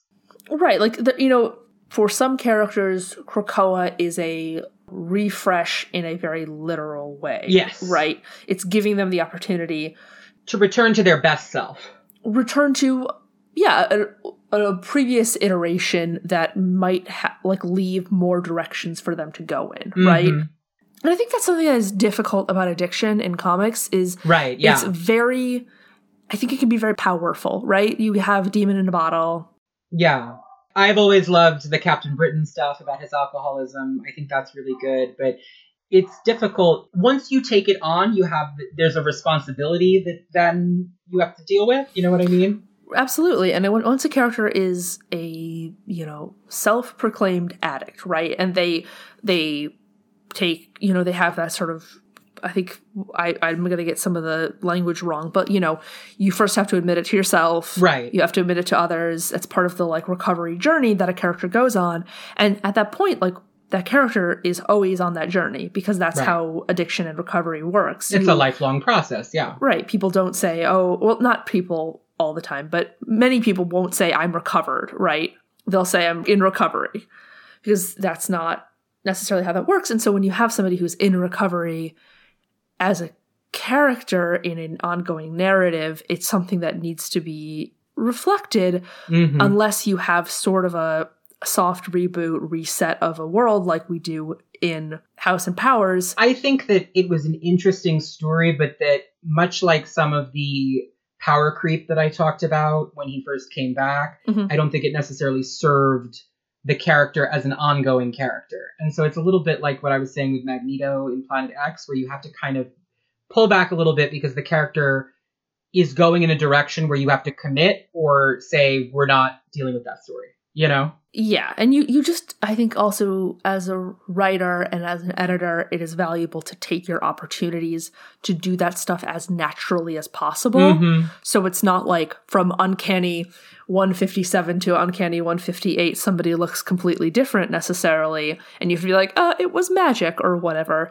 But take your opportunity when you can to say okay, we're going to creep a little bit closer to OG Cypher. And that I think is, I don't want to speak out of school. It's not a story that I wrote, but right. I think it was the right choice, and I think that there are, a parallel example, and they are two characters who are tied. Is Cy Spurrier did a very interesting story with Betsy in X-Force, where she realized that she had become addicted to violence and to killing. That's not something that Teeny's emphasizing in her take on Betsy. But I thought that in the most recent issue of Excalibur, where she and an alternate universe Kanon have a team up, that issue was made for me in a laugh, essentially. I screamed on every single page. My username on UncannyX-Men.net 21 years ago was Revanche. So Oh my gosh. I'm very much an old Kanon head. And Betsy was my favorite X-Men when I was a kid, bar none. And having her back to basics is really appealing to me. But Wait, real quick, the Warren line of "It's my ex-wife." that's one of my favorite splash pages maybe ever. I screamed aloud. I made a It's so noise. good. It's so good. And the fact that she calls him Angel, she's like, I figured Angel would be running late, like not Warren. Like, No. I call my ex-husband by his code name because we're not close. It it's really so good. feels a lot of like, It says different so dimension, much. different It universe says stuff. so much about the 616 versions as well, which I love. 616, I know. It's suspicious. Teeny and I will bang the 616 drum alone forever. But there's a moment where Betsy is essentially trying to force this Kanon who's never met her, because it's an alternate universe, to accept an apology for the body swap. Right. And Kanon is resistant to it, and Betsy immediately gets violent, because that's her instinct. Right. That's what I think stories like you don't need to necessarily portray Betsy as an addict in recovery because Cy Spurrier used that analogy in X-Force. Right. But you do need to deal with the fact that Betsy is inclined toward violence and always has been someone who sees violence as maybe a first option. Mm-hmm. Part of her journey as Captain Britain, I think, has been about trying to be the noble hero she feels Captain Britain should be, but knowing in her heart that she believes she's not that. Right. With Doug, I think similarly, I don't think he needs to be an on-page addict because that story used that metaphor. But I think that emphasizing the fact that it is easy for him to get lost in the vast world that he can access is a character beat that's probably worth keeping. And I actually think that's part of why Bay the Blood Moon is so alluring to him, because it's not information he can absorb in that way. Right. It's that exploratory instinct. It's something else, and it doesn't feel like he's indulging that impulse that has sometimes been detrimental to him. Right. So that's my take on that. Anthony Oliveira, Marvel Comics writer, one-time guest on this podcast, and my ex-boyfriend, writes, "Hey Connor and Annalise, Doug is one of my favorite characters. It seems to me to matter that his power was entirely without offensive capability, that he sought first and foremost understanding, and that he was gentle and kind. His relationship with Warlock had a strong queer coding, the language expert in a relationship that was literally undefinable, a love that cannot speak its name. I wonder if you two can speak towards whether this kind of character simply could not be allowed to survive into the grim and gritty 90s. It has always seemed to me significant that his primary mourner has always seemed to be Magneto, and it's Doug's death that led to his catastrophic backslide. Similarly, what does it mean that a character like this is now back and thriving? How has the texture of the X audience changed? Third question, a wife? Yours most affectionately, A." Well, Anthony, those are all great questions. As for the wife thing, I like it, but I agree that I always read Doug and Warlock as romantic in some sense, and I think that will probably be explored. But as I said earlier, it was also very much a part of Doug's character that he was enraptured with and intimidated by women sexually. And it doesn't feel to me like an overcompensatory, like Bobby thing. It feels genuine to me. So the wife thing didn't throw me that much. I think that the question about the 90s is interesting. Annalise, do you have thoughts on that? Somewhat. I mean, I am not as good of a comics historian in terms of like audience versus comics content as maybe I should be. I think it's hard to say. I think it's easy to impose from the future, like looking back and say, oh, well, you know, he couldn't have been allowed to survive, right? I love that phrasing. But, you know, he couldn't have been allowed to survive. You know, I think there's definitely maybe a world where he becomes, you know, he gets this kind of badass makeover at some point. You know, had he survived, would they have put him in Warlock all the time? And Warlock would have had, you know, a big chainsaw made of, you know, TO. There's a world that could have existed in, and maybe it's what the 90s would have demanded of him. Yeah, I think there's a reason that the version of the character in the 90s, of both characters, because they killed Warlock too, very early on, the version that comes back of both characters is Douglock, who is the synthesis of the two, who has the TO offensive powers, but also Doug's brain. I think that was a deliberate choice.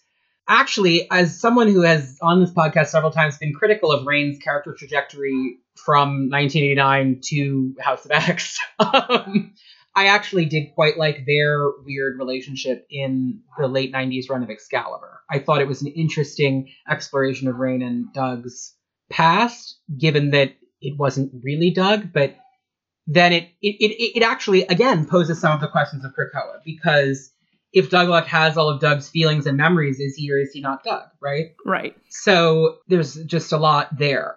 I've mentioned before that I think Wheezy and Liefeld, initially just Wheezy, but then the two of them together, wrote out Illyana and Danny in the late 80s because the transition to the Cable team was not going to work for those characters. Mm. There was just no way that Danny was going to listen to Cable. I'm not crazy about Second Coming generally, but it has some really great moments. And one of them is when Danny and Hope get into like a fist fight because Danny gets in Cable's face. Right. I love that. So I do think in that case, like, Illyana and Danny were characters who would not have listened to Cable and would not have done that. So I think Simonson took them off the page. Right. With Doug, I think it was more... I mean, Wheezy has said that... I love that I just call her that as though I know her. I've never met this woman in my life.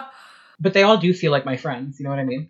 That's the parasocial nature of comics. Yeah, absolutely. My dad thinks it's hysterical that everybody at Marvel calls them like Stan and Jack, like so casually. Like as though, right, exactly, as though they were like your uncles or whatever. Right. It's like, well, that's not how Stan and Jack did it. That's not what Stan and Jack would have done, right?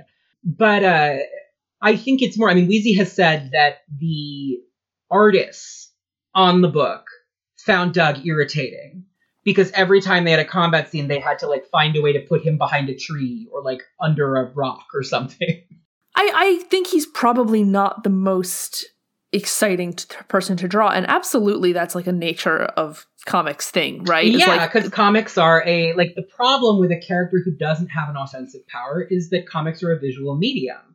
And so when you have someone, this is why like Sage and Trinary often sit around in a chair and like go beep boop, you know, because with a character whose power is cerebral, I mean, a lot of the time the telepath is sitting in Cerebro because that's what they do.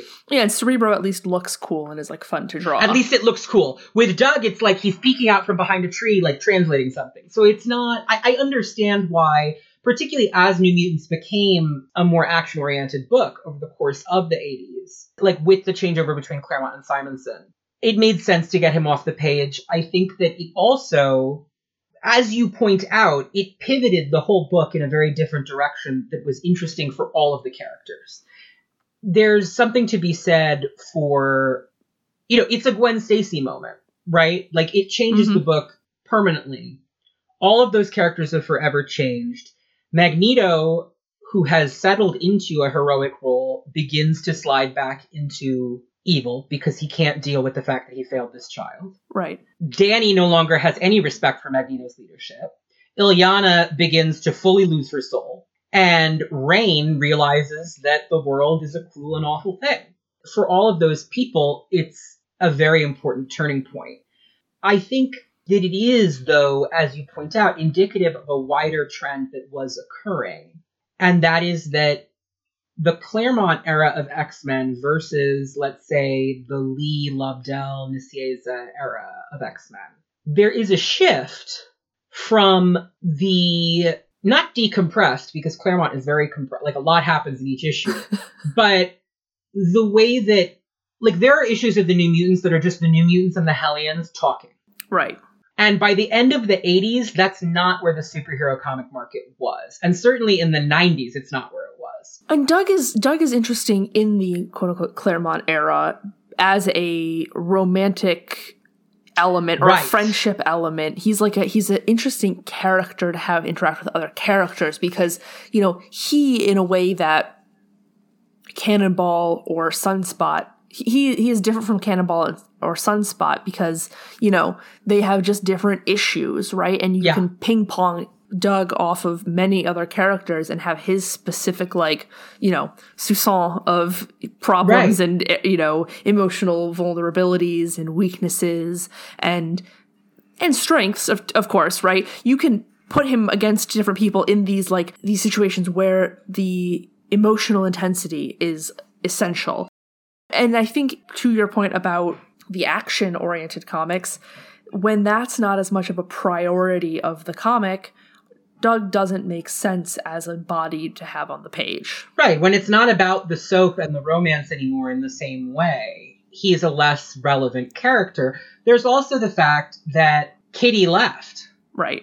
You know, she had gone off the page in Mutant Massacre for a bit, and Fall of the Mutants, where he dies, is what pivots her off to Excalibur. But he was introduced essentially as a complication in Kitty's life.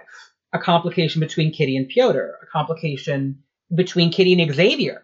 And once Kitty had moved beyond all of those storylines, right, he had less to do, unless you were going to have him actually get together with Rain. But then once you do that, where does the story really go? You know what I mean? I think that for Simonson, it was more interesting to kill him and give Rain an arc. And usually it's not the female character who experiences that storyline.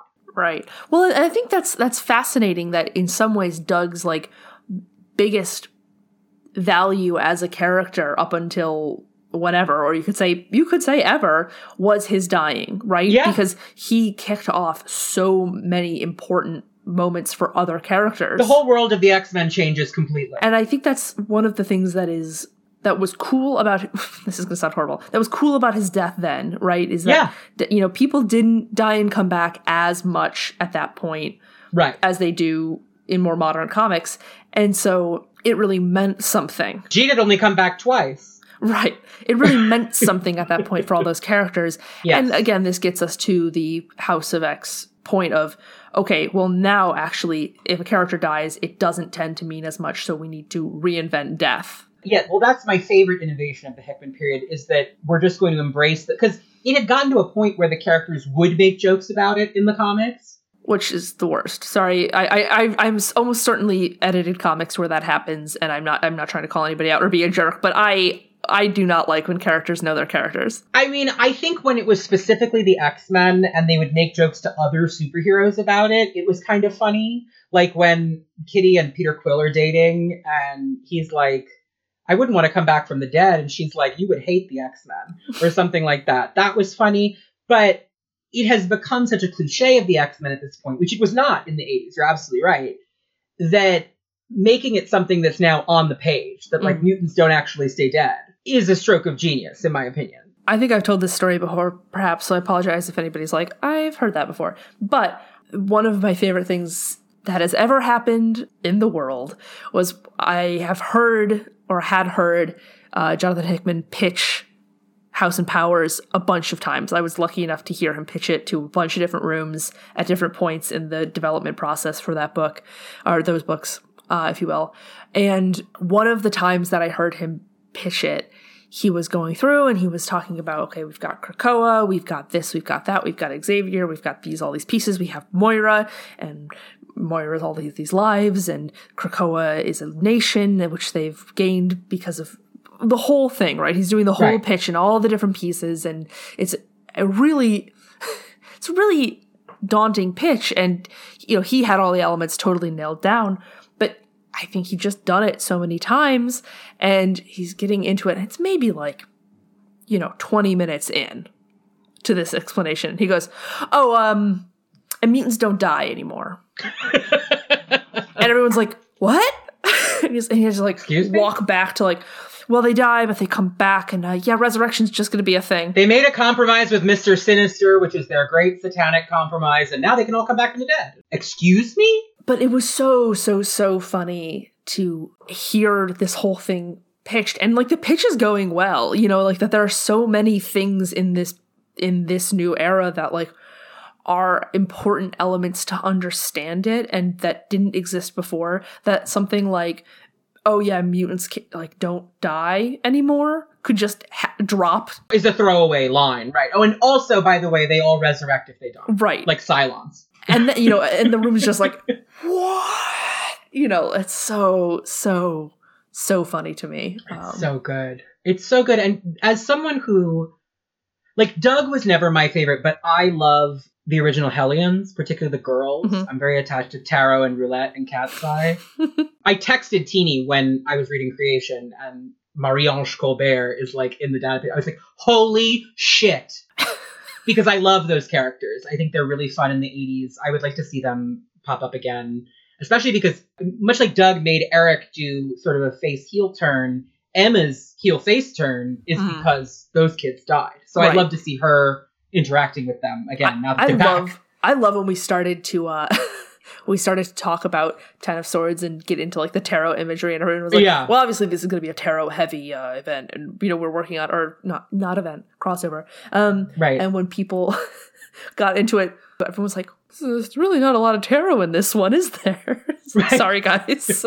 I know. I was really excited, and she never showed up. But the point is, those characters died, and Taro came back briefly in a confusing plot in the 90s, and then in like a Spider-Man and Deadpool issue that Penn Jillette wrote once, randomly. But regardless, the point is, like, those characters, Roulette certainly felt like she was just dead. Like, that's a character that was just gone. Right. When the splash page where the Hellions popped up in Necrotia, I was like, oh my god, but then only Doug got to stay alive, and I was sad.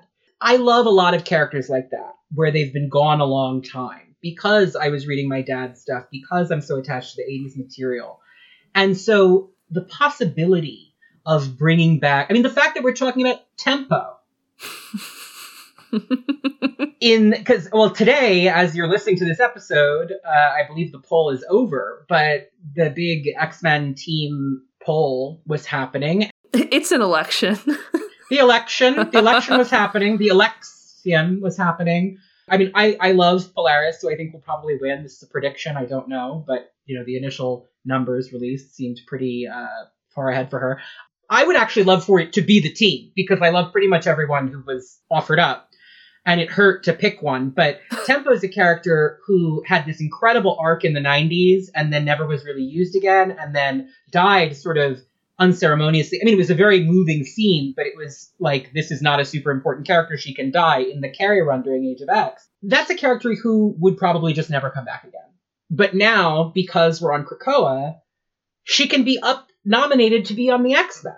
Like, that is the stuff I love, because I love characters that have maybe lain fallow or that we haven't seen in a long time. And I think that it's just a beautiful new status quo. I love it. I love everything about it. Glad to hear it. I'm a big fan too. I mean, I would imagine. So I'm just, going to sing its praises and make you listen. Chris Manning writes, hello, Connor and Annalise. When Xavier reveals that Doug is a mutant, he states that he won't recruit him to join the team because of his power set being passive. Now on Krakoa, he's quite literally essential to the state's functioning. Are there other characters that could take similar importance like Doug? And does it say something about Claremont's take on Xavier that he would view a mutant with powers that can't be weaponized as not worth bringing into the fold? Love the podcast, and I'm very thankful for the various perspectives that push my own personal worldview and experiences with these characters. Thanks. Well, thank you.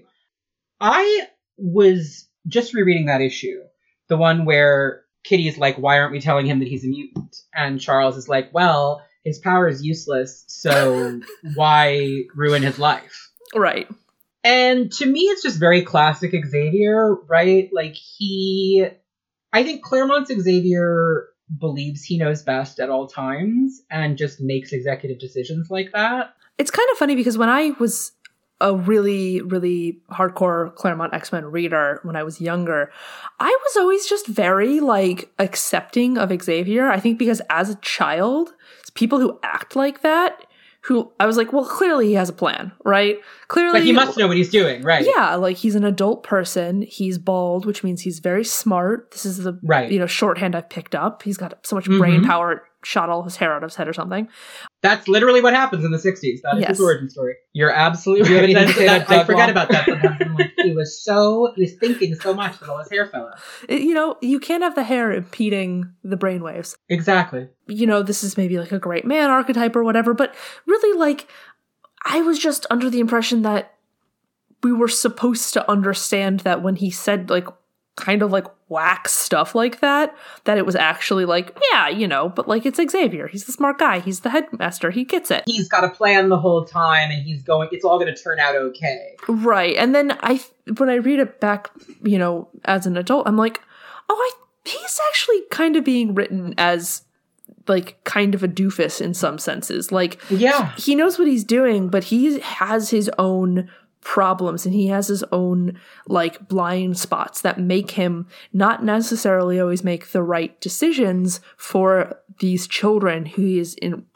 charge of. And sometimes he'll just go off and live in space with his girlfriend and like play basketball or whatever. Well, right. Yeah. And that is the thing for me. Like, the stuff I was reading first, like I was reading the very early Claremont stuff because that was in the Marvel Masterworks and my dad could fill in with his reader copies. And I was reading the trades that were coming out in 2000, which were the 80s event trades. So Mutant Massacre, Fall of the Mutants, Inferno. In a lot of those, he's not around because Claremont shipped him off to space. Right. I think Claremont thought Xavier was a good man. Claremont also found Xavier therefore less interesting. Right. Because Claremont felt that Xavier was convinced of his moral righteousness in a way that made him less conflicted as a character. Whereas bringing in Magneto as the headmaster and Magneto attempting to be a good person was more interesting to him as a concept. Yeah. And I think it is more interesting, right? I would agree, yeah. But for me, as someone who read Dark Phoenix very young, I've always been very sus of Xavier. I just don't trust that man. Because of that scene where Jean rewrites Carmen Pride's brain and it's like, oh, the professor and I do this all the time. And Scott and Roar are like, excuse me? Well, that shouldn't be how that is. Huh. And I also, like, at 8, read the issue, like, X-Men 2 with the Vanisher, where, like, the solution is that Xavier just wipes everyone's brain in Washington, D.C. We are all really missing out on Jordan's reread of all of Uncanny X-Men, because my favorite part of when he was doing that on Twitter. I miss it, too. I mean, everybody will be very sad to hear that I do occasionally actually get updates on that when Jordan and I, because we talk all the time for work, but, like, tell him to email them to me. I miss it so much. But, like, he called out that often the X-Men did not actually win any fights. No, like, they would lose and then Xavier would just violate someone's brain. Yeah. Right.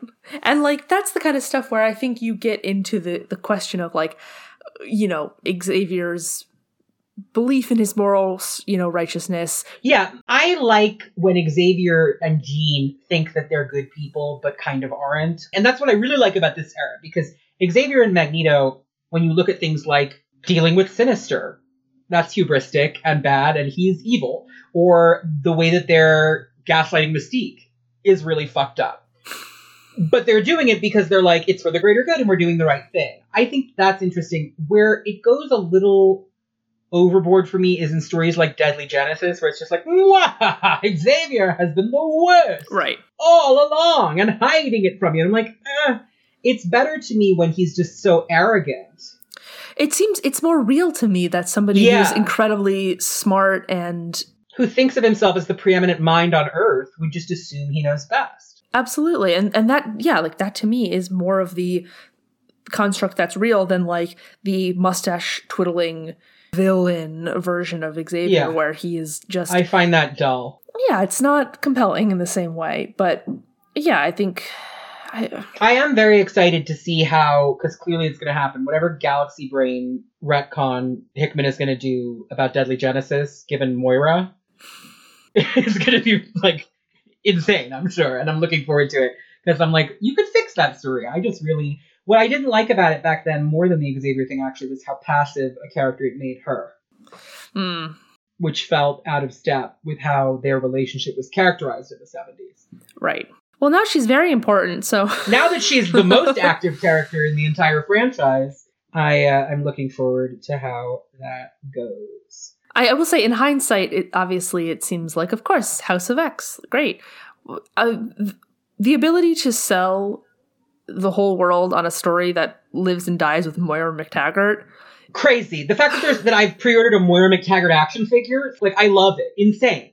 It fills me with joy that this is a world where that can happen. Amazing. Amazing. Justin Park writes, hi Connor, loving the podcast as always, and the Discord has been really fun as well. As someone relatively new to comics, it's great to have a welcoming and unapologetically queer space to discuss them in. This question is partially inspired by questions from previous episodes about Polaris and Sage. Although we all love Doug and his large wife on X-Twitter, how is Doug perceived by other mutants in-universe, particularly in the current era? Obviously he's prominent as the voice of Krakoa, but does that position lend itself to respect, or is he just seen as a messenger? He clearly has some self-esteem issues, particularly regarding his combat prowess as beautifully explored during Ten of Swords. Do you think his confidence has been improved by his more prominent role in Krakoa, or perhaps even hindered by the fact that now more than ever, he's known for his ability to convey other people's, or in this case, an island's, thoughts? Thanks. Well, that's a great question for you. What do you think?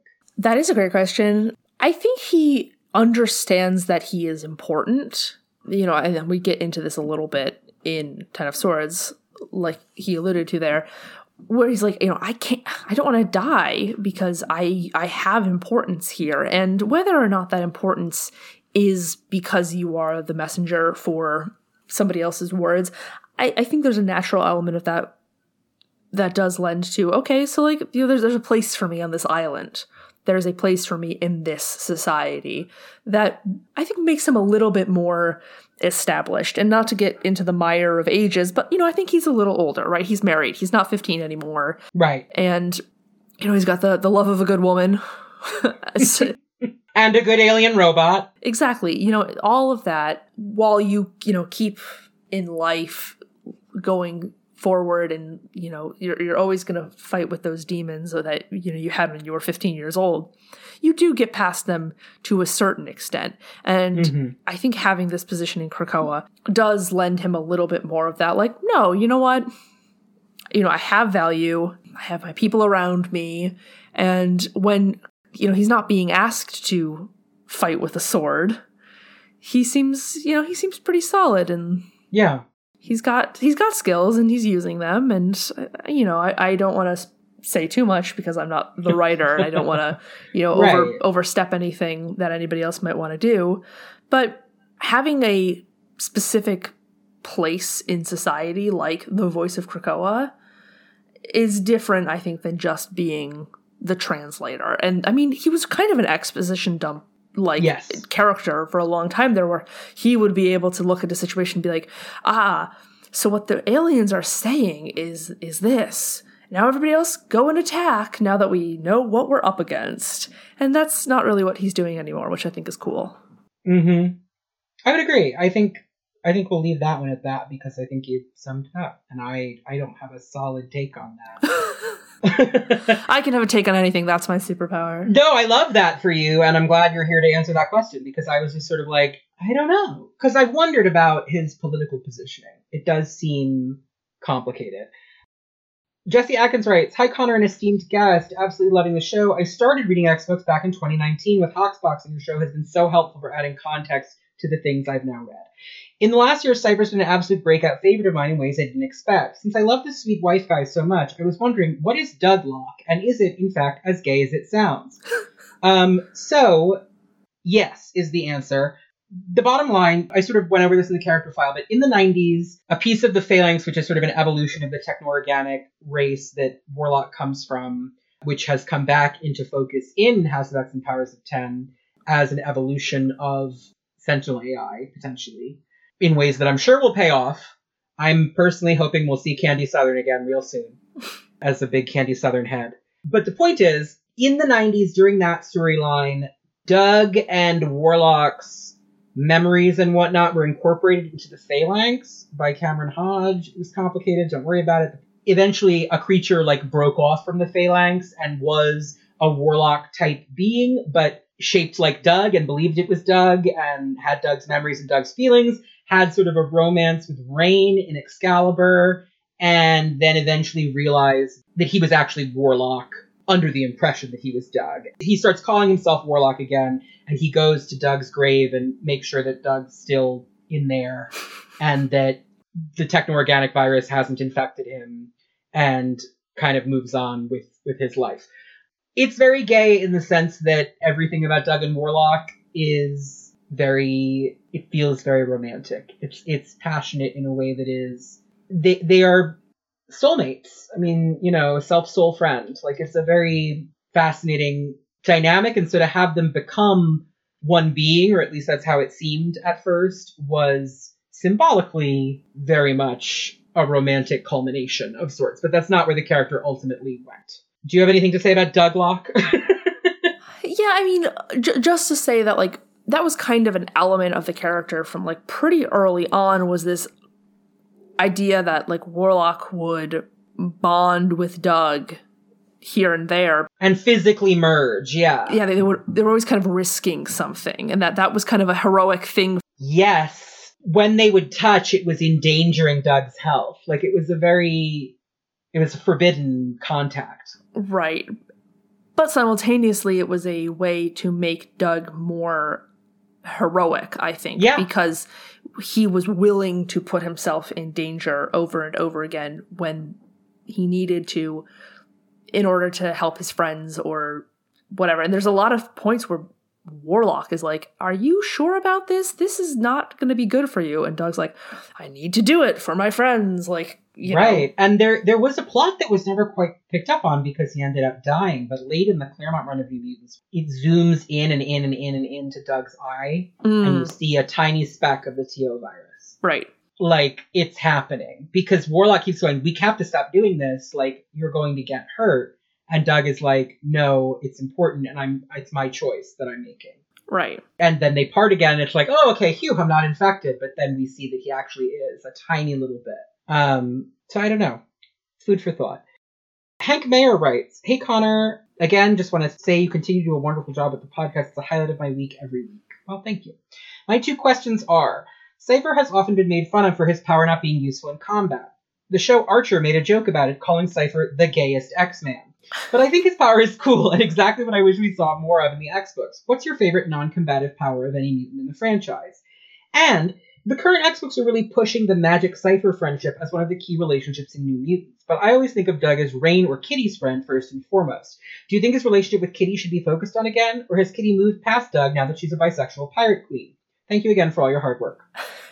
I love that line from Archer. It made me laugh out loud the first time I heard it because it's you have to, A, be an X-Men fan, B, like Cypher, but also know who he is and know that his power is a joke, like, or was treated that way. Like, it's a very fun, and it's a throwaway line that goes nowhere. Anytime pop culture references the X-Men, I'm just like, they're talking about me. Love it. They're talking about my friends, right? Right. My favorite non-combat power is probably actually, and this isn't quite fair because it's not her mutation, but I loved Tarot in the 80s when she would just sort of be playing with her cards, and her mutant power was to animate the images on the cards, but she also was trained by, like, her grandma in France to read them for fortune telling, and so she would just pull them occasionally and be like, Zut alors, it is l'amoureux, the lovers. Like, who is this about? You know, and that was always Or she'll pull it out and be like, the plot needs us to know this now. Here's this information. Like, this card's ominous. Right, exactly. I love that stuff. I love informational powers like that. I like Sage similarly because she can just pop up and be like, hello, I just analyzed, like, the rainfall in this area and it's going to flood soon, so we should get out of here or whatever. Like, I like when you can pop in and a character can contribute to the plot with some things like that. Outside of Cypher, what are some of your favorites that are less combat-oriented? I mean, I'm a long-time Kitty Pryde fan, and I mean, I like the way, like, Jerry's writing her in Marauders, for example, now, it is more like combat. But I mean, that's like training, that's not necessarily her mutant power. She's figured out how to use the power in a way that supplements her black belt in 5 martial arts or whatever. But the power itself is not offensive. Yeah, just her ability to, like, phase through things I always thought was very interesting. And, you know, the way that you do see her in those Claremont issues, like, grow in her powers and, I'm learning how to walk on air and that kind of thing is always very fun to me. I'm trying to think of other X-Men. I mean, like, Eye-Boy is a delight. He's just a little angel. So my issue with him is just that he freaks me out. Like, the body horror of it is too much for me. And that's but he's very sweet. I have an eye thing, so it's just like I just can't deal with him. But God bless him. Right. Love that for him. Yeah, he's just a little Eye-Boy. Or like Nature Girl. Nature Girl is fun. I always liked Beak.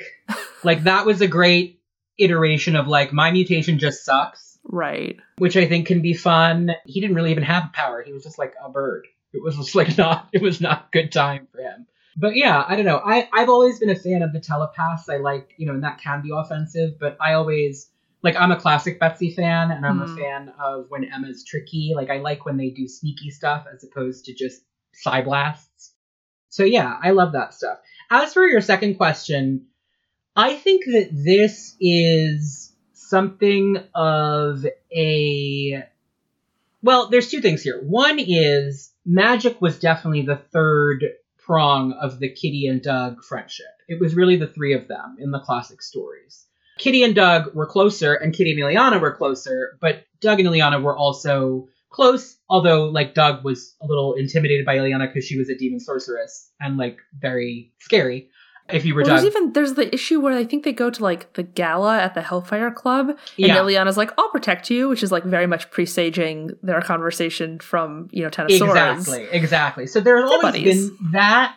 I agree that I would like to see Kitty and Doug again, like, just recapping, because I don't think they've really been on page together since he came back from the dead. I don't think so. I mean, Kitty's been away from a lot of folks. Yeah, Kitty's been all over the place. And I think as Captain Kate, she's had to reestablish, like, who she is in a way that is apart a lot of the time from Krakoa, which Doug is tied to really intrinsically right now. Mm-hmm. But I think that might be an interesting thing for them to talk about. If she feels rejected by Krakoa and Doug, on some level, is Krakoa now to some extent, where does that leave Kate and Doug? I think that could be interesting. I think that part of what you're seeing, though, is... what I might call a bit of the Wolverinification of Magik, which is to say Magik has become one of the most prominent characters in the franchise because she's unbelievably popular. It was a natural evolution. She was very popular in the 80s. People wanted her to come back the whole time she was dead. She came back, and then Bendis made her a real star of his relaunch.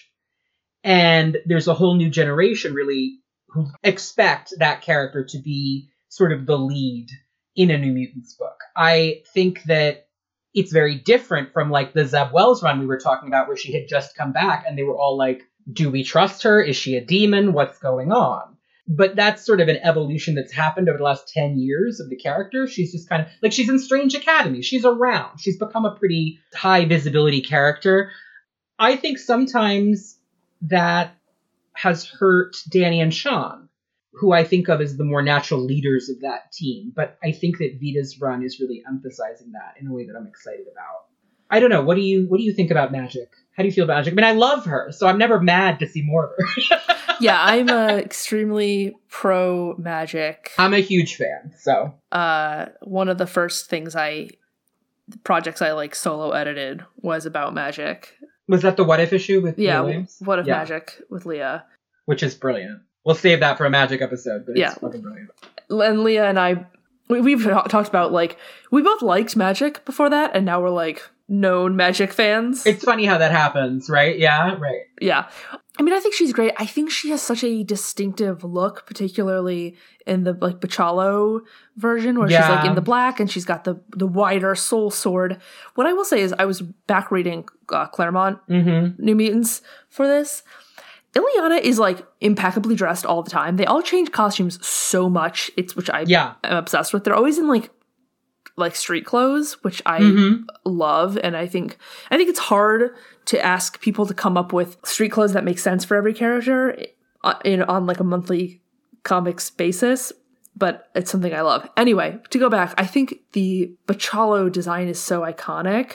Yeah, which is I don't know. I'm not crazy about it, so that bums me out. I don't like the hot pants. I'd like her to put some pants on. I like the costume with the little tweak of her not having the chest window, which we don't really use anymore. Yeah, I'd like to take out the chest window and just link the hot pants and the thigh boots and just make it pants, in my opinion. But, here's the thing about Ileana, though. It's kind of like Emma for me. It doesn't feel exploitative because Ileana would wear tiny hot pants. That's kind of the person she is, so it doesn't bother me, but I'm just sort of like, I don't know. My thing is I love the silver armor look from the 80s so much. Like Darkchild? Yeah. Kind of stuff? Like when she's becoming Darkchild. Not the full Darkchild, but when, like, leading into Inferno. When like, bits of her are going silver? Yeah, and then when she's got the full silver suit and the horns, but she's still, like, normal looking and blonde. You know what I mean? Also, yeah, I'm really into the one arm armored up, but she's in a New Mutants outfit look. Like, I really loved that. But I do think that the New Mutants have suffered as characters a little bit from not having costumes that are identifiable and iconic outside of the uniform. Right. Like, so I think Magik, that's one of the reasons it's helped her break out. for sure. And her power is so visually distinctive. Like, it's the discs and the sword. Flashy and fun. And you kind of get what she's doing. But I think your point... And I love the Kirby hat with the horns.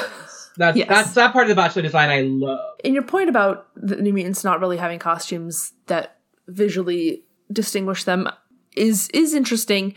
I mean, they tried... The graduation costumes or whatever is, you know.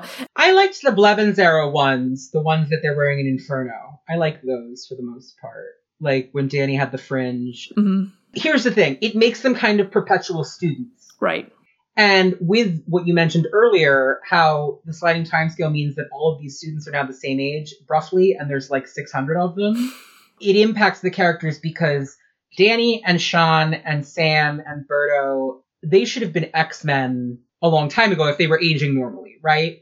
And they are X-Men. The New Mutants are now just sort of a type of X-Men to be, but they're still wearing the uniform to some extent. I like in the current run how they're each sort of customizing it a little bit, but I wouldn't mind, because I do think that's a big part of why Magic has broken out of the team. In the same way that Monet has broken out of Gen X, is that they got a very sort of distinctive look. Like Monet has that chic white, black, and red catsuit. Right.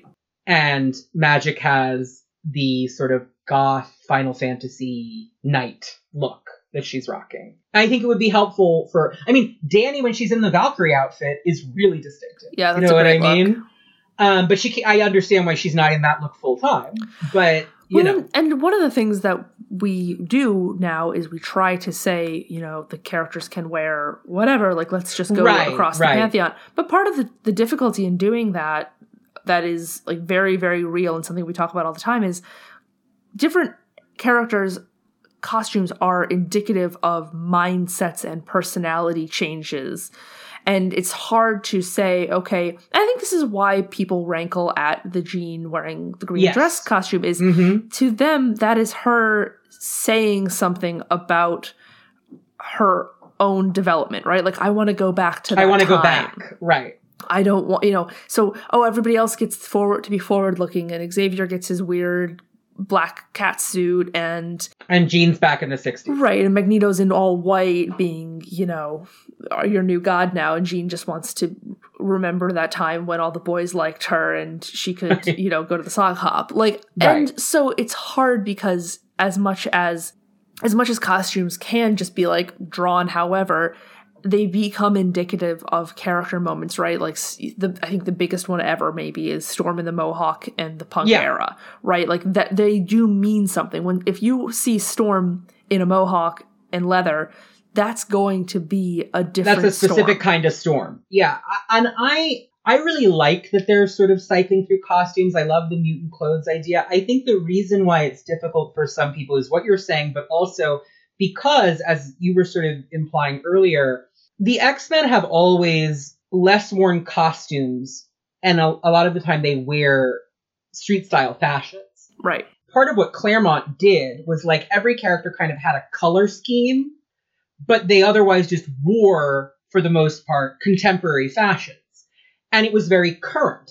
So a problem that a character like Longshot has is that he doesn't look like himself without his hairstyle from the 80s. Mm-hmm. But at the time, that hairstyle was current. And Jean's outfit, the green mini dress outfit, which I love, but it's a very mod outfit that is extremely current to the 60s period it was created in. And it does feel a little bit throwbacky to people, I think, now. But the thing is, I have been interpreting, and maybe I'm crazy, but to me it feels like that's an intentional point of unease, that Jean is in that outfit and we're supposed to notice it, because it's odd. It feels odd when everybody else is not in their 60s costume. It's not, you know, completely random. I'll right. say I mean, you can't explain, but it feels to me like there's a thematic or symbolic purpose to it. It puts us on edge in House of X in the way we're clearly supposed to be with her and Xavier at first. And I'm interested to see where it goes. I found it more jarring when, in the most recent issue of X-Men, she and Scott wore their X-Factor costumes. Mm-hmm. And I love those costumes. Those are actually my favorite Scott and Jean costumes. But X-Factor to me is such a specific era of those two characters, particularly as a Malin Pryor stan. that I was just sort of like, why are they wearing these? And I rationalized it as Jean doesn't want to wear a mini dress in space. It's 0G. She's got to put something on with pants. It's cold out there. Yeah, but it is the juxtaposition of like Storm in her current outfit and Scott and Jean put on their 80s outfits and Jean was just wearing her 60s outfit. And I think that the reason it messes with people to some extent is because a lot of those outfits are fashions of the time in which they were created. Well, and I say all this to talk about the New Mutants because I think it's really hard to do a like line-wide revamp of everybody's uniforms and have them all stick. I think when you revamp characters, you tend to get, if you're lucky, one look that really sticks. Yeah. And so because the New Mutants tend to kind of go in waves, right? Like it's difficult to just wholesale say, okay, everybody needs an iconic new look that will last them for the next several decades. Like that's really hard. With Magic, what happened was they took her out of the team. Yeah. They put her on the X-Men, and she wasn't a New Mutant at the time, and she was wearing a different costume because she wasn't with them. Yeah, and Cypher gets his little jacket in House of X because he's not really with the team, you know, and I think that's just in general. I would love to see, I don't know, I feel like I'm a big Karma fan, and I feel like she has sort of been the least developed of that class over the many decades. In part because she's not in most of the classic stories. She gets written out pretty fast. And she wasn't on X-Force, and she wasn't, she hasn't really been around as much. When we go to the graduation costumes, I don't know about the red yin-yang, but otherwise, I like that green look for her. I think she's a character where you could absolutely do a costume that was different, that would be interesting, especially with her prosthetic leg, which that was a good way to make her visually distinctive. Well, the thing that's crazy about those issues in the Claremont run where they're all wearing like something different and something of the era every issue is something new, is that team, it really goes back to the like character design of it, which is you look at the group and even in the most sketchy Sienkiewicz impressionist iteration of those characters, you're like, tall, skinny, blonde hair, that's Sam. Short, darker hair, darker coloration, Sunspot. Like all the girls' hair, even though there are multiple blondes, Illyana's is so distinctive. You always know if you're looking at Illyana with the bangs or at Amara with the curls. You always know. And like to some extent, when you're not like building a team from whole cloth, it's harder to do that. But I think you can say like, okay, this character is always going to have, I think you could have two characters with red hair, but like one of them needs to have it in a ponytail, because absolutely. It's, a lot of characters have the same face, and that's just the facts. Here's what I'll say. Jean Grey and Madeline Pryor literally have the same face. And yet you always know which one you're looking at. Yeah. Unless it's a plot that you're not supposed to. But the way that I point to it is even in Madeline's introduction story, Time for Moments with Maddie, as always on this podcast, in Madeline's introduction story, they gave her Louise Simonson's haircut, which was a very trendy haircut at the time, but that sort of bob that curls in at the shoulders. Mm-hmm. Jean has never had that haircut. Right.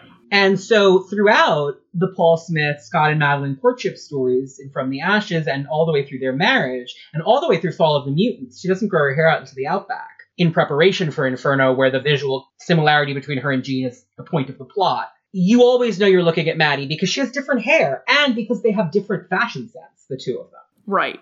With comics where, it's difficult, especially in a book with 10 characters, to make everyone's face look really distinct. So everybody has to instead have a unique silhouette. I do think that the New Mutants, even when they are all in uniforms, are very identifiable characters individually. Even when they're not using their powers. Correct. I just think that, maybe Magma less so. I feel like she's only truly recognizable when she's powered up. But, because otherwise you're like, is that Boom Boom? No, wait, it's Magma. You know what I mean? Right. Is she crying about not understanding technology? Oh, it's Magma. It's Magma. Is she a little problematic? It's Magma. It's fine. Don't worry about it. Do not add us, Magma fans. Point is, to go back, I think, though, that if you are going to have a character from any class break out the way that I would say Magic and Monet have, that they do need to have a look that is their look. Yeah. And so I would like to see, as this era continues, characters like Roberto and Sean and Danny maybe get some redesigns the way that Ileana did. But I think that right now, where they're all reacclimating as a group and leading the students and all of that, it does make sense to have them in sort of Xavier School gear. And just in general, I mean, I feel like I have to say this because, like, medically, it's going to burst out of me. I think that's something that people undersell in comics, is the ability to draw like street clothes, like to design costumes, but also to draw street clothes. Like to draw fashion is really hard. It really is troubling to me how often people are in like jeans and t-shirts. Yeah. Particularly like women in like a crew neck t-shirt and a like boot cut straight leg jean.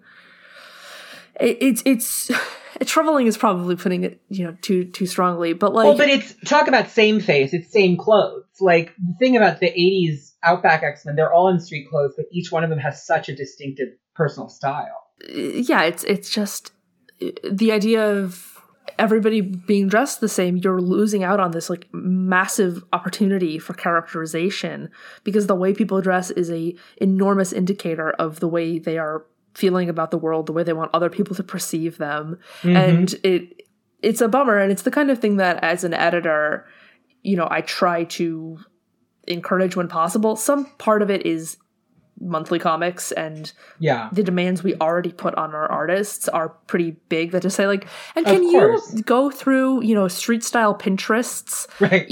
Every time you draw, just to make sure that somebody's wearing like what would be cool for them or what would be appropriate for them. I just love Danny in like a fringe leather jacket. I would love to see Sean in like executive lesbian, hot, hard femme kind of fashions. I think that would be fun. Give Sean like a really hot suit, in my opinion.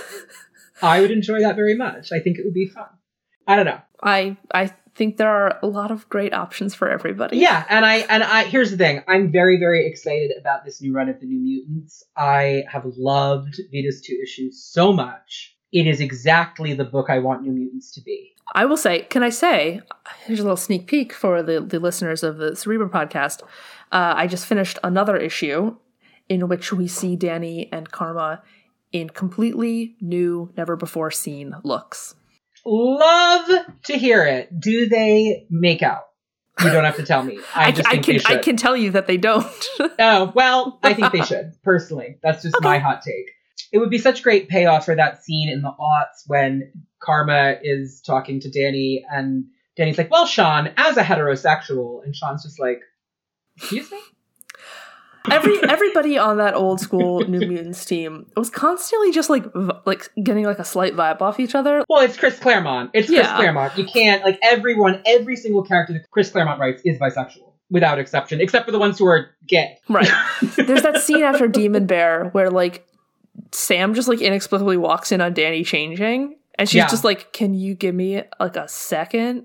Can we be a little less horny right now? I just fought the Demon Bear. Those characters are constantly like getting into fights in their swimsuits. And well, that's why it felt so real and teenage. Like they're all so hormone driven all the time in that book. It's really in a way that like I don't think you could do a book about 14-year-olds who are like actively kind of wanting each other. No. Jordan White on his episode where we talked about Brian Braddock, he mentioned that when Chris Claremont came back to do that story set during the Crosstime Caper, they had to censor Kitty's outfit. Yeah. Even though it was the outfit she had worn in the original story. But it was like, we can't have a 15-year-old girl in an outfit that makes it clear she's not wearing any panties. Yeah, I think like Ileana is constantly drawn in. And this is a piece of the Ileana thing that's never sat super right with me, is that Ileana is a child. 10 seconds later, she's 15. And 10 seconds after that, she's in a black bikini fighting the evil. And it's like, okay, but mentally, as far as everybody else knows, this is a 7-year-old. Well, but she's not. I mean, for me, that's the alien weirdness of Ileana. My read of that is someone who is deeply attached to that character is I've just always been really invested in Ilyana's story as a child sex abuse story, which is a specific reading, but I think is very underlined in the Simonson stuff in Inferno. Yeah, I mean, if you've read What If Magic, which is me yet again pitching the story that I edited, that Leah wrote, and Felipe Andrade and Chris O'Halloran drew. I know and you agree with me on this. I'm just saying the read is there, in my opinion. Yeah, it's always been my read of the character. I read Inferno when I was 12, and I was devastated by that storyline in the most incredible way. I mean, I think that's what happens when you give that character to a woman. I don't think Claremont could have done it that way, and I think Simonson did something really genius. I don't know, I'll get into this whenever I get to her episode, but to me, the way that she's because like Ilyana never actually approaches anyone sexually. Mm-hmm. She's never actually interested in romance in terms of like pursuing it, but she does immediately when she's back sort of instinctively dress in a provocative way. And if you look at psychological studies of people who've experienced trauma like that as young people, sometimes that is a defense mechanism. So to me, it made sense in that way. I'm not saying that's what Chris Claremont intended, but it's one of those things where if you're reading the character a certain way, you can make it make sense. Like, we know Prize are characters together, right? Because it's so many writers over so many years. But I don't know. That's my take. Yeah, I think it's all very, very interesting. And X-Men. Yeah, X-Men. It's all psychosexual trauma, and it's great. One last question. Patrick writes, "Hi Connor, so Doug was a character I knew very little about until these past few years once he was reintroduced as an important cog in how this Krakoan society operates. I'm fascinated by his relationship with the island and what possible secrets he might be aware of. The panel in one of the early Hickman issues of Cyclops briefly seeing a chat between Doug, Warlock, not revealed to be back yet, and Krakoa was incredibly eerie. Do you think that Doug's closeness with Krakoa is cause for concern?" Yes, I do. And that is the answer to my answer to that question. I think it's something we ought to keep an eye on. And I'm sure that you can't say it. Go for it. Yeah. Keep an eye out if you would like. I think we should keep a watchful eye on all of that. I also think that it's really important that Doug let the techno-organic thing survive at the end of Giant Size Storm. The fact that we've seen Doug sort of inadvertently, or maybe not inadvertently, infect some Krakoan foliage with organic stuff. There's a lot going on there, but it's a story that is still unfolding. So I think it probably implies that Doug is not an important character and nothing's going on with him. Right. Clearly nothing relevant to the storyline is happening with Doug. Yeah, no. It's exactly. I would forget all about Cypher if I were you. Well, Annalise, thank you so much for being my guest. This was a really delightful conversation. Thank you for so much of your time. Very generous on a weekend when you could be relaxing. Why don't you tell the listeners where they can follow you on the web and plug anything you want to plug? Sure. So I am on Twitter at Annalise Bissa, and I tweet mostly about the X-Men. That is, I always feel kind of weird saying this, but when I have the opportunity, I will say it. I don't have a public Instagram or anything, so you may be able to find my Instagram, but I will not allow you to follow me. But please don't follow it, right? That's my real life Instagram. Right. But yes, I'm happy to talk on Twitter about X-Men because I love the X-Men, and you can find my work in comics shops near you because I am editing many of your favorite X-Men comics. Yeah, tell them which ones you're editing right now. You're editing New Mutants solo. What else are you working on at the moment? Yes, I am the editor on New Mutants, and then I am helping out associate editing under Jordan D. White. Oh gosh, I'm going to miss some, I'm so sure. X-Men, Cable, Marauders, Sword. God, I love Sword. Sword is... How did we not talk about Sword? Sword is so great. Sword is so good.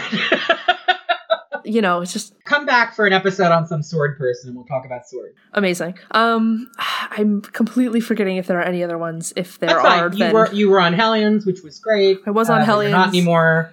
And regardless. Anyway, buy all the books because they're all good.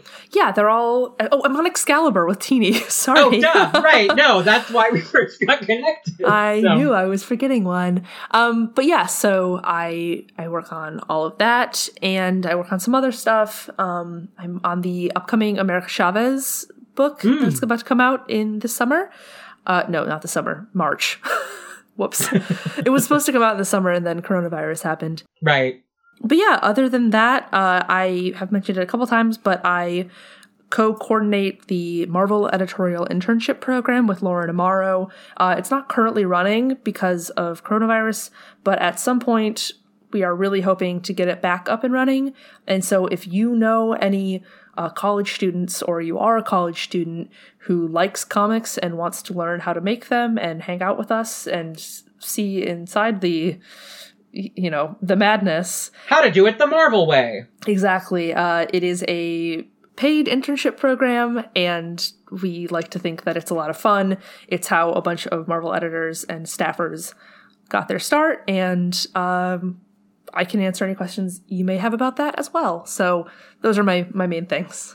Thank you so much again. This was great. You can follow Cerebro on Twitter and Instagram at CerebroCast. You can follow me on Twitter at Dream of Organon and on Instagram at Connor Goldsmith. You can find all of the episodes, including transcripts of the episodes as they get up, and more are coming soon at CerebroCast.com, the official landing page for the website. You can write into Cerebro with your questions, comments, and feedback at cerebrocast@gmail.com. Next week's episode will feature my good friend, YouTube comics guru, Patrick Willems, filmmaker extraordinaire, who will be here to chit-chat with me about one of our favorite X-Men villains, Cassandra Nova.